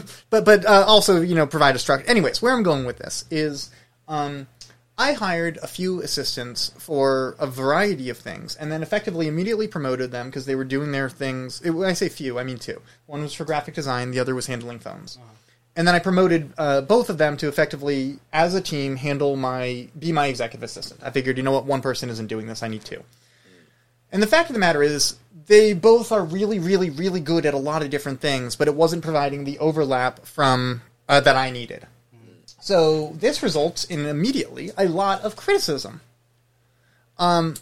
which frankly removes it changes where the line of their comfort zone and growth zone are. Like it doesn't just push them further out of it. I guess what I'm trying to say is it makes the growth zone even thinner, and it expands where the danger zone is. So I'm pushing people into the danger zone, out of the growth zone, and now which results in me getting even less of what I actually need. Their performance decreases, which means my criticism. Anyways, I was reading an article earlier today called this a doom cycle. It was from Forbes. This is apparently a common. But anyways, what I've realized is this is a lot of my relationships is. I effectively give someone an opportunity to grow, saying, "Hey, I see you're doing all of this. I need this. It's 30% above where you are. Do you think you're up for it?" And they say, "Yeah, sure. That sounds fun." This is because I deal with so many people like you. They need to be interested. They need to be challenged. They need it to be engaging, and it's not engaging if it's something if it's 100% already what they know. Yeah. So. Anyways, the end result on my end is I need to provide procedures and checklists and have meetings for constructive criticism, so that is not just me giving that feedback. But effectively, what I've created is what I've realized. Surveys are a good way of doing that. What? Surveys. That's a good way of doing it. Like getting customer service. Well, so this is actually entirely on the employee side. Like I'm having trouble. The problem is the problem is their output doesn't match what I need. It's what you were describing earlier with. Unity Radio couldn't pay you, but you were doing everything for them. That shouldn't have been your problem, but it was from the very beginning. Yeah. And I guess, so one thing I've recognized is, those dynamics are not sustainable. Like, those do not end well. You end up losing the value. Like, the people who are of value, if you run your operation that way, they're not going to stick around. They're going to go somewhere they're valued. Or their skills become of less value because of this cycle of criticism. Like then they become anxious, and so this is what I was getting at. Do you think it's a resentment thing? Like I'm only going to give you as much as you're giving me. No, I think it's the opposite. I think it's they're trying their best, and then it's never enough, and that's just consistently defeating. Yeah. This is what you mentioned how you screamed, and like that might have been related to it, and I think. I don't. I probably have raised. So that's actually one thing worth acknowledging. I have raised my voice to my employees, and that's like I need to be mindful enough to literally never do that. Yeah. And so, but like if I do, they're not going to hear or learn or change or adjust, and then a week later, I'm upset that what I said to them isn't being listened to. Right. And it's a continuous cycle that doesn't actually improve itself unless. But so here's the actual problem. I'm saying I'm saying from them, hey, can you do this? And they say, yeah, I think so. And if they're wrong, it immediately jumps into this situation. So one thing I've realized is I can't actually trust people's self-assessment. Never mind. Here's a better way of saying it. I told Luca a few weeks ago, I said I think I've probably lost tens of thousands of dollars trusting people's self-assessment of themselves this year. And they said, yeah, that's probably right. People aren't usually good at assessing themselves. I said, yeah. I think I probably lost a few $100,000 trusting my own self-assessments of myself this year. So where this is coming, metrics. I need to have standards and like tracked information external from the actual, like this is not just feedback from that person. I need to say objectively, is this person doing their job? And that unfortunately requires me defining that ahead of time. Yeah. So the problem is this is when it's a business and all of these things are growing. So like the difference in this situation is I was paying these people. So which is part of the problem of like, now I think I'm entitled to get exactly what I'm asking for, but also they still aren't able to provide it, which means now I'm frustrated, which means now I'm criticizing them, which means now they're doing a worse job, and so on and so forth. Like, it's a really difficult, bad situation that affects everyone's mental health, but theirs more so than mine. Where I'm trying to go with this is, realizing this, that effectively I am starting this pattern. Well, I mean... But it's not malicious either. Part of it is you're learning as you're going. So you're learning your needs as you go. And, being able to find someone who accommodates those needs, it's not as easy if you don't know what those needs are yet. So, yes, absolutely. But it's also all about communication. And so the problem is, so I try to set realistic expectations. Instead of having I don't know, I effectively say ahead of time, hey, this is going to be chaotic. This is going to be difficult. I don't know what we're getting into. And then people are like, wait a second. This is chaotic. I have no idea what we're getting into. What the heck is it's people. So there's a combination of like, not people don't believe me when I talk to them, but people, that's it. People always think, and this has been an issue my entire life, is people effectively see me and say, oh, it must have been everyone else. It's funny because I've been having therapists act this way towards me since I was like fucking 9. But people see me and are like, oh, everyone else didn't know what they were doing. I've got this. This is my specialty. I know exactly how to handle it. We're good. And they're wrong. but like, if they, I don't know. I guess what I'm trying to say is this, people come in and they're like, they have their own way of doing it, or there's so many different things, and you need to be upfront with people, but you need to. It's not just a matter of making sure they hear you and listen, but if they don't understand, at what point am I don't know. So I guess that's what I'm trying to say is like this isn't a reading comprehension thing. This isn't a lack of work ethic thing. This isn't a lack. It's not a lack of interest. It's I am not providing enough of a framework / environment for them to learn in. / I'm also making it a bad environment for them to learn in. Mm-hmm. Whereas we need the opposite. We need so taking it back to where I first learned about the growth zone and racial equity class. Like this is about creating a better world. We unfortunately need to create a space where people can go through the processes. So the amazing thing about you is that you've effectively said your environment. What I'm really saying here is you have reached a point where so there's a concept called threshold which is effectively when someone is able to make rapid identity level change. It's a concept from hypnosis. Threshold is recognizing 1, something needs to change. 2, something needs to change now. 3, that change needs to be you. Now, you get there as soon as you have realized that it's not anything else around you. Right. And I don't think most people ever get to that point. I wasn't there for a very long time. Well, you've gotten there a lot of different times. I'm there now. And that's shout out to therapy. Mm. If you get a good therapist, listen, I've been needing therapy since I was a child, right? And I didn't believe in it. I even told my latest, all right, she's not even a therapist, she's a life coach. But hey, whatever works. No, that's a huge thing worth acknowledging. Coaching works way better for me, and there's a lot of people who therapy is not necessarily. We're we're not trying to talk about our problems. We're trying to solve our problems. I need someone with experience too. I don't need a college like you've done enough DBT. I need a college person, young person from the suburbs, trying to come to like, you know, get my insurance money. And how does that make you feel? You know what I'm saying? And it's like you have no idea. You can't even grasp the slightest inkling of what my life was and what I've been through, even though there's been a lot more people who've gone through a lot way worse than I have. I mean, I live in America, the greatest country in the world, so there's definitely a lot, you know what I mean? But the point is, like, your book isn't going to help me. I need someone who has either lived this experience or knows people who has dealt with people who lived this experience, or similar things. At least that's what I needed in the beginning. Until, I mean, sometimes you need to switch therapists. Sometimes you finish working on something and you need to figure out something else. And the therapist who helped you get to the breakthrough you needed isn't able to help you get to the next thing. Yeah. So, and the way I was able to get to that breakthrough is I had to take full accountability and realize that, I am the creator of my own reality, my own existence, my own positivity, negativity, success, demise.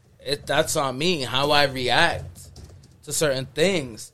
We were talking about this before, me and Danny. You know, I've been going through this. You know how you have physical growth spurts, right? Like, yeah. I feel like I'm going through like a soul growth spurt, if that makes Good. sense. Yes. It totally does. I've been going through a lot these past 2 years. I've been dealing with a lot of people. I haven't talked about this at all. So I'm going to be very careful with what I say here. Because I do have a lot to lose. And that's one of the things that I've come to realize is that I do have shit to lose. And that's okay to have shit to lose. You know, my whole life, it's like, if you're successful, that's what happens. I don't give a fuck what you say. Yeah. Right? That's the mentality in the streets. Like, we really don't got shit to lose. And a lot of the times, what do we end up losing? Our lives. And it's our babies. And it's so heartbreaking. And me as a 40-year-old man, I still can very well lose my life if I react the wrong way to certain shit. Mm-hmm. And, you know, it's unfortunate that, you know, my children weren't enough. I had to, like, get that grasp or at least the peek into generational wealth to realize, like, I can actually do something here and leave something for them. And, you know, like, I got something to lose, bro. Like, I'm not fucking around with y'all no more. So, along with that spiritual and soul growth comes letting go of a lot of people that it's been hard to let go of, bro. Like, no matter how much they fucked me over or how much we might have butt heads or whatever, I always made an excuse of why they were important to me, why they were good in my life, why I needed them, because these were my ride or die since day one, right? Right. So it's ride or die, not ride or thrive. Yeah. I've never heard that, and I love it. Bro, they will die with you, but they will not thrive with you, especially if you're the leader of the pack, because nobody wants to be a follower. And that's a difficult concept to grasp, right? Yeah. Like, I want to be the leader. And if you're leading, fuck you. You ain't shit. I want to go over here and leave my own way. And if you ain't coming with me, you ain't shit no more. And that's where I found myself, the ain't shit club. Yeah. And all of a sudden, I feel like it wasn't enough that we started having disagreements or maybe even viewing life differently. Or it's just like, not to cry victim at all, but it's almost like, you know, your skeletons start being used against you. Yeah. I fucked up in life, bro. I'm not perfect. No. I've made some big mistakes. None of them illegal. Yeah. Full disclosure, none illegal. Yeah. That's impressive. Cocaine's most illegal. of my, I think cocaine. That's illegal. But for the most part, yeah. Nothing illegal. Like, nothing that I ever... The most... I've been to jail twice. Listen to what I've been to jail for. Once, punk-ass cops. That's funny, right? I mean, I'm driving through Brooklyn. You been to Brooklyn? Yeah, I mean, I'm Fifth Avenue. Sure. So, Fifth Avenue in Brooklyn. It's Mill Street. It's like just that. Right. All right? There's all kinds of traffic in the morning. 2 ways each, two lanes each way. Okay. And then there's like construction going on one side, and so it's all like funneling, and this cop's leaning over into a car talking shit, and I'm coming by, and he stands up, and my rearview mirror clips his arm. No. And so I stop, and I'm like, yo, because there's nowhere to pull over either. It's like cars everywhere, and I'm like, what do I do? And the dude that I clipped his arm is like, I don't know where his mind was at. He was a little stunned, so I don't know what the fuck was going on with him. But his partner was like, nah, go, you good. Just go, bro. Like, you're stopping traffic. Get the fuck, like, move. You know how New York cars are, right? They don't care. So I go, I hook that right, and at this time, I got to piss, too. So at the end of that street is a McDonald's, and I go to pull in the McDonald's, and as soon as I get there, I see lights behind me. Oh, no, it's the guy? Yeah, so the cop comes, and he's like, what the fuck is wrong with you? You just hit a cop. You can't just hit a cop and leave the scene. No. So what? Oh, man. I feel like I got played. Like, I really did. And I told him, I was like, yo, your partner he told me to go. And the partner was like, yeah, I did tell him to go. He's like, I don't give a fuck. He hit me. And this was a Puerto Rican dude or something. He was a Spanish dude, Puerto Rican, Dominican, some shit like that. I don't give a fuck. Blah, blah, blah. You should know better. You don't leave the scene. Get out the car. Did the whole field sobriety test, all that bullshit. I was sober. It was like 8 in. Yeah. But they're looking for a reason. They wanted to grab you. Arrested me. Fucking put me in the jail in Brooklyn overnight on a Friday night, which, let me tell you, that's not fun. Especially when the club lets out. Oh, my God. It was 3 in. I'm asleep. And all of a sudden, 200 people come into the cells. Like, it was the craziest thing. That's kind of surreal. It sounds like bullshit, but it was real. And then I just stayed up, and I started talking to people. It was kind of cool. Like, the guard put some music on. It was dead.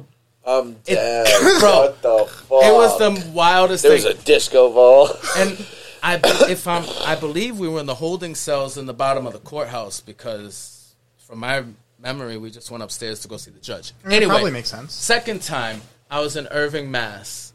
Actually, I went to my friend's party. She had moved out to this little development, whatever. I went to her birthday party. I went out there. I did not smoke on purpose. I told you the story already, but I did not tell David. I did not smoke on purpose, but I live in Worcester Housing Authority. I live in Worcester Housing Authority. You can't smoke in your apartments because Worcester Housing Authority are fuckheads. So I have to smoke in my car. January 19th. Let me set the scene for you. 11:30 at night. Route 2A. Oh, fuck. Okay? Yeah. So, Irving, Mass. Have you heard of it? Probably not. Close to the border of New Hampshire. If you know anything about the border of New Hampshire, very much Trump territory. Is that okay to say in here? Yeah, totally. Okay. Yeah. I mean, I don't know. So, bro, they pulled me over because I had a headlight out. They smell weed in my car. They're like, oh, we smell weed in your car. I'm like, bro, search the fucking car. Because I know. Right, I didn't bring no weed. I ain't bring no weed. I ain't smoking there. I explained the story. I was being honest. By the way, don't be honest with the cops. Just shut the fuck up. Right. Yeah. Just shut the fuck up. You have nothing to say ever. They're not your friends because they sure were acting like my friends. Yeah. Anyway. No. I've read enough police reports to realize how it's admitted, and yeah. Yeah. So, honestly, it's been 4 years. I have my license back. It's all good. If I was smoking that night, I would tell you I wasn't. Honestly, I smoke better when I drive because, I don't know, I'm a lot more chill. Yeah, I'm able to pay attention to what I'm doing. I'm not so road ragey. I'm good, right? Right. Whatever. Anyway, those are the 2 times I've ever been arrested in my life. So, I'm not a person who actually gets involved in any fuck shit for the most part. Any felonious activities. You know, so anyway, I don't even remember how we got here. I'll give it back to you to redirect us. So you're worried about things being about not really retaliation, but you're at risk. You have shit to lose. I think that's what Yeah. So thank you. I appreciate that so much because I had a really good point. And the point is that, you know, people are out here dragging me, bro. Like, they got shit to say. They have a perspective on a situation that they don't know shit about. And they're running with it. And it's very, very high fucking key disrespectful. And how do I want to deal with it? Of course I want to be going on Facebook and be like, nah, y'all are full of shit, blah, blah, blah. Here's my truth. This is what's really going on, and fuck you. And then after I do that, go and snatch a nigga up and handle him the way we're supposed to handle him in the streets. Because, bro, every day I think about people coming at me in any kind of way. I think about being a little bitch for not handling it the way I'm supposed to handle it. But you know what I've learned? Is that it takes more of a man to walk away. Yeah. So much more like strength and inner awareness. But also if you respond to them. Discipline. Yeah, discipline. You know what I mean? And yeah, so I don't resort to that stuff anymore. And I literally walk away. And if walking away ain't enough, call the lawyers. Because that's what bosses do, right? I love it. I'd rather... I used to think was snitch bitch activity, but I don't gotta fuck with you with a lawyer if you ain't fucking with me. That's all I gotta say about that. I don't know. That's like... The anti-snitching attitude actually really only benefits abusive bullies. Well, I don't know about that. I mean, I guess... All I'm going to say is I don't know about that. But it is a culture that I grew up with. And I feel like it... All right. I'm not going to... The reason why I say I don't know about that is because anti-snitching, I think, in my opinion, came really from a protection of our community. Yeah. Right? So you don't tell anybody... Like, you don't tell the cops. You don't tell no white people, to be honest with you. Mm-hmm. Anything that's going on in our house, in our community, in our neighborhood, because they can use that against you and weaponize it against you to further suppress you. So I think that's where the mentality was born. I could see that. Maybe not, but at least I like to think that's where every time I've heard about it, it's usually in a... But also, that I wouldn't have heard about it from those situations. And that's a perspective thing, right? Yeah. So it depends on where you're from. If you're from, like, the 2000s, then, yeah, anti-snitching has a different connotation in that. I mean, it's mainly like a high school thing, right? So I was thinking a few days ago about how... I almost posted, tattletale, tattletale, tell to the garbage pail, says every bully. Yeah. Like, because what I'm realizing is, people used to... I tattled as a kid, and effectively it was, this person's not doing something they're supposed to, and I'm seeking accountability from an authority figure. And... I mean, I guess it depends on what's going on. So the short answer is it was a really wide range. I was a young autistic kid who read all the rules, so I'm sure I upset a lot of people. Right. And I'm sure sometimes it was unnecessary tattling. There were plenty of times that staff personnel at schools told me to stop tattling because they didn't want to have to address the small stuff I was bringing to their attention. But where I'm going with this... Or they could just address the rules. Yeah, no, that's the problem. They don't want to have to do that. Because a lot of rules are made to set people up. Yes. I really do believe that's something I'm going to go back to because I had a really great thought the other day. Systematically, psychologists are underdiagnosing people because of our systematic problems, and police are overcharging people because of our systematic problems. So, like, in the same way that police officers are saying, well, he might get off of that charge, so we're going to throw on another 2 or 3 charges just in case. Psychologists are saying, well, we're going to give him mood disorder unspecified instead of ADHD so that it doesn't blah, blah, blah him for the rest of his life. And because they're both businesses. Well, yes, exactly, because this is all profit and system driven. This is all about the metrics. If they diagnose you and they fix your problem, you don't got no reason to go back.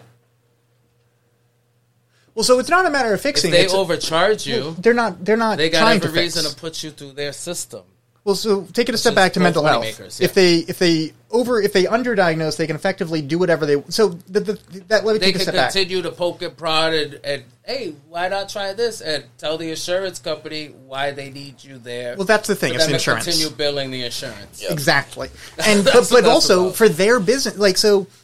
This is probably on the list of things I shouldn't say, but my mom works for CHL and has for my entire life.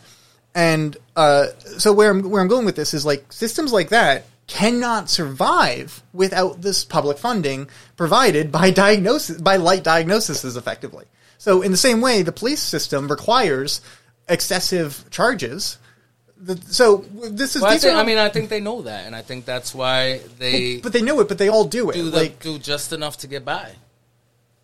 Yeah, and it's all a system of numbers, and the same thing with the overcharging. They do just enough to where it doesn't look like the Worcester Police Department is racist, but just enough to get the Department of Justice to investigate them and keep us all in limbo guessing if they really are racist. For fucking years. Who, of course who they are. for 1 minute believes that they're not a racist organization? Every fucking police department is a racist organization. I mean, the Worcester one is notoriously for a bunch of different... We can take... Do I think they're making improvements on certain police departments throughout the country? Yeah, maybe. Probably. I think they're the trying not because... high. They've gone through a lot of shit, and they realize if they don't, that they really can be dismantled. But that's the problem. They're only doing it now because we've made it necessary. Because they're afraid. Yes. Well. And so I guess what I'm trying to say is, if we tattled more earlier, maybe they would be more afraid. I mean, not actually. That police is a whole separate series. If we really got serious about who the fuck we're voting into office... So let's talk about that, because you and I can make a difference in 2 years. Yes. The three of us in this room would have an impact on Worcester. So. If we included all of our friends, we could make a difference in that election. And I like to believe so, and that's one of the biggest reasons why I headed politics as much as I did these past 2 years. Not because I really give a fuck about politics, because honestly, it's boring to me. Which is why I wanted to do it the way I did it, because I feel like if I can make it entertaining for myself, hopefully that makes it entertaining and palatable for others. Yes. So... I also saw a need for connection and understanding, and a lot of people, because I would ask people, why don't you vote, bro? Like, oh, well, I don't want to go vote because I don't even really know what I'm doing. I don't really even know who's running. And I'm like, well, I could just tell you who to vote for. Nah, because that's irresponsible, and, you know, I don't want to be responsible. So something bad habits, blah, blah, blah. And so I'm like, I bet. You don't know shit, I'm about to teach you some shit. So I went and I talked to it, and I put my money where my mouth is. I put everything that I do on the front line to say, look, this is so important to me that I'm going to be out here doing this for you. Mm-hmm. That might sound a little narcissistic, but that's not how I meant it. I really do feel like it was important for me to try to educate the community on what really matters, because what really matters is municipal elections, local elections, because you have people put in place that can really make or break your situation, and they can do it. All this bullshit that they can't do shit is bullshit. How do I know? Because, all right, first of all, everybody should know because of COVID, right? All of a sudden, everything could happen. We got health care for everybody. We got shelters for everybody. We got food for every student in the school. We got free buses that's still going. Yes. We got jobs. We got computers for every kid in every school. We got all this shit that out of nowhere, boom, we could take care of. And I don't want to hear no bullshit. Oh, well, now we're at war. Well, first of all, we're not at war. Those aren't our wars, and we shouldn't be funding other people's wars when we got a fucking war right here, a war on poverty and a war on fucking security. Speaking of which, before I forget, Friday at 2 p.m. at City Hall. I'll be there. I'll be live streaming. Good. The Palestine stand-up? Standing with Palestine. Are we going to go into that, or are we running out of time? We've been here. We're not running out of time. Do you need to leave to sleep? I got to fucking... We've got 20 minutes, and we should not get into... No, we unfortunately probably told should you not I could today. talk. No, you guys are good. I'm fucking a zombie right now. Yeah. Okay. That's that fucking Pac-Man ghost. That's what I know. I didn't need to smoke too. No, you didn't. But I did.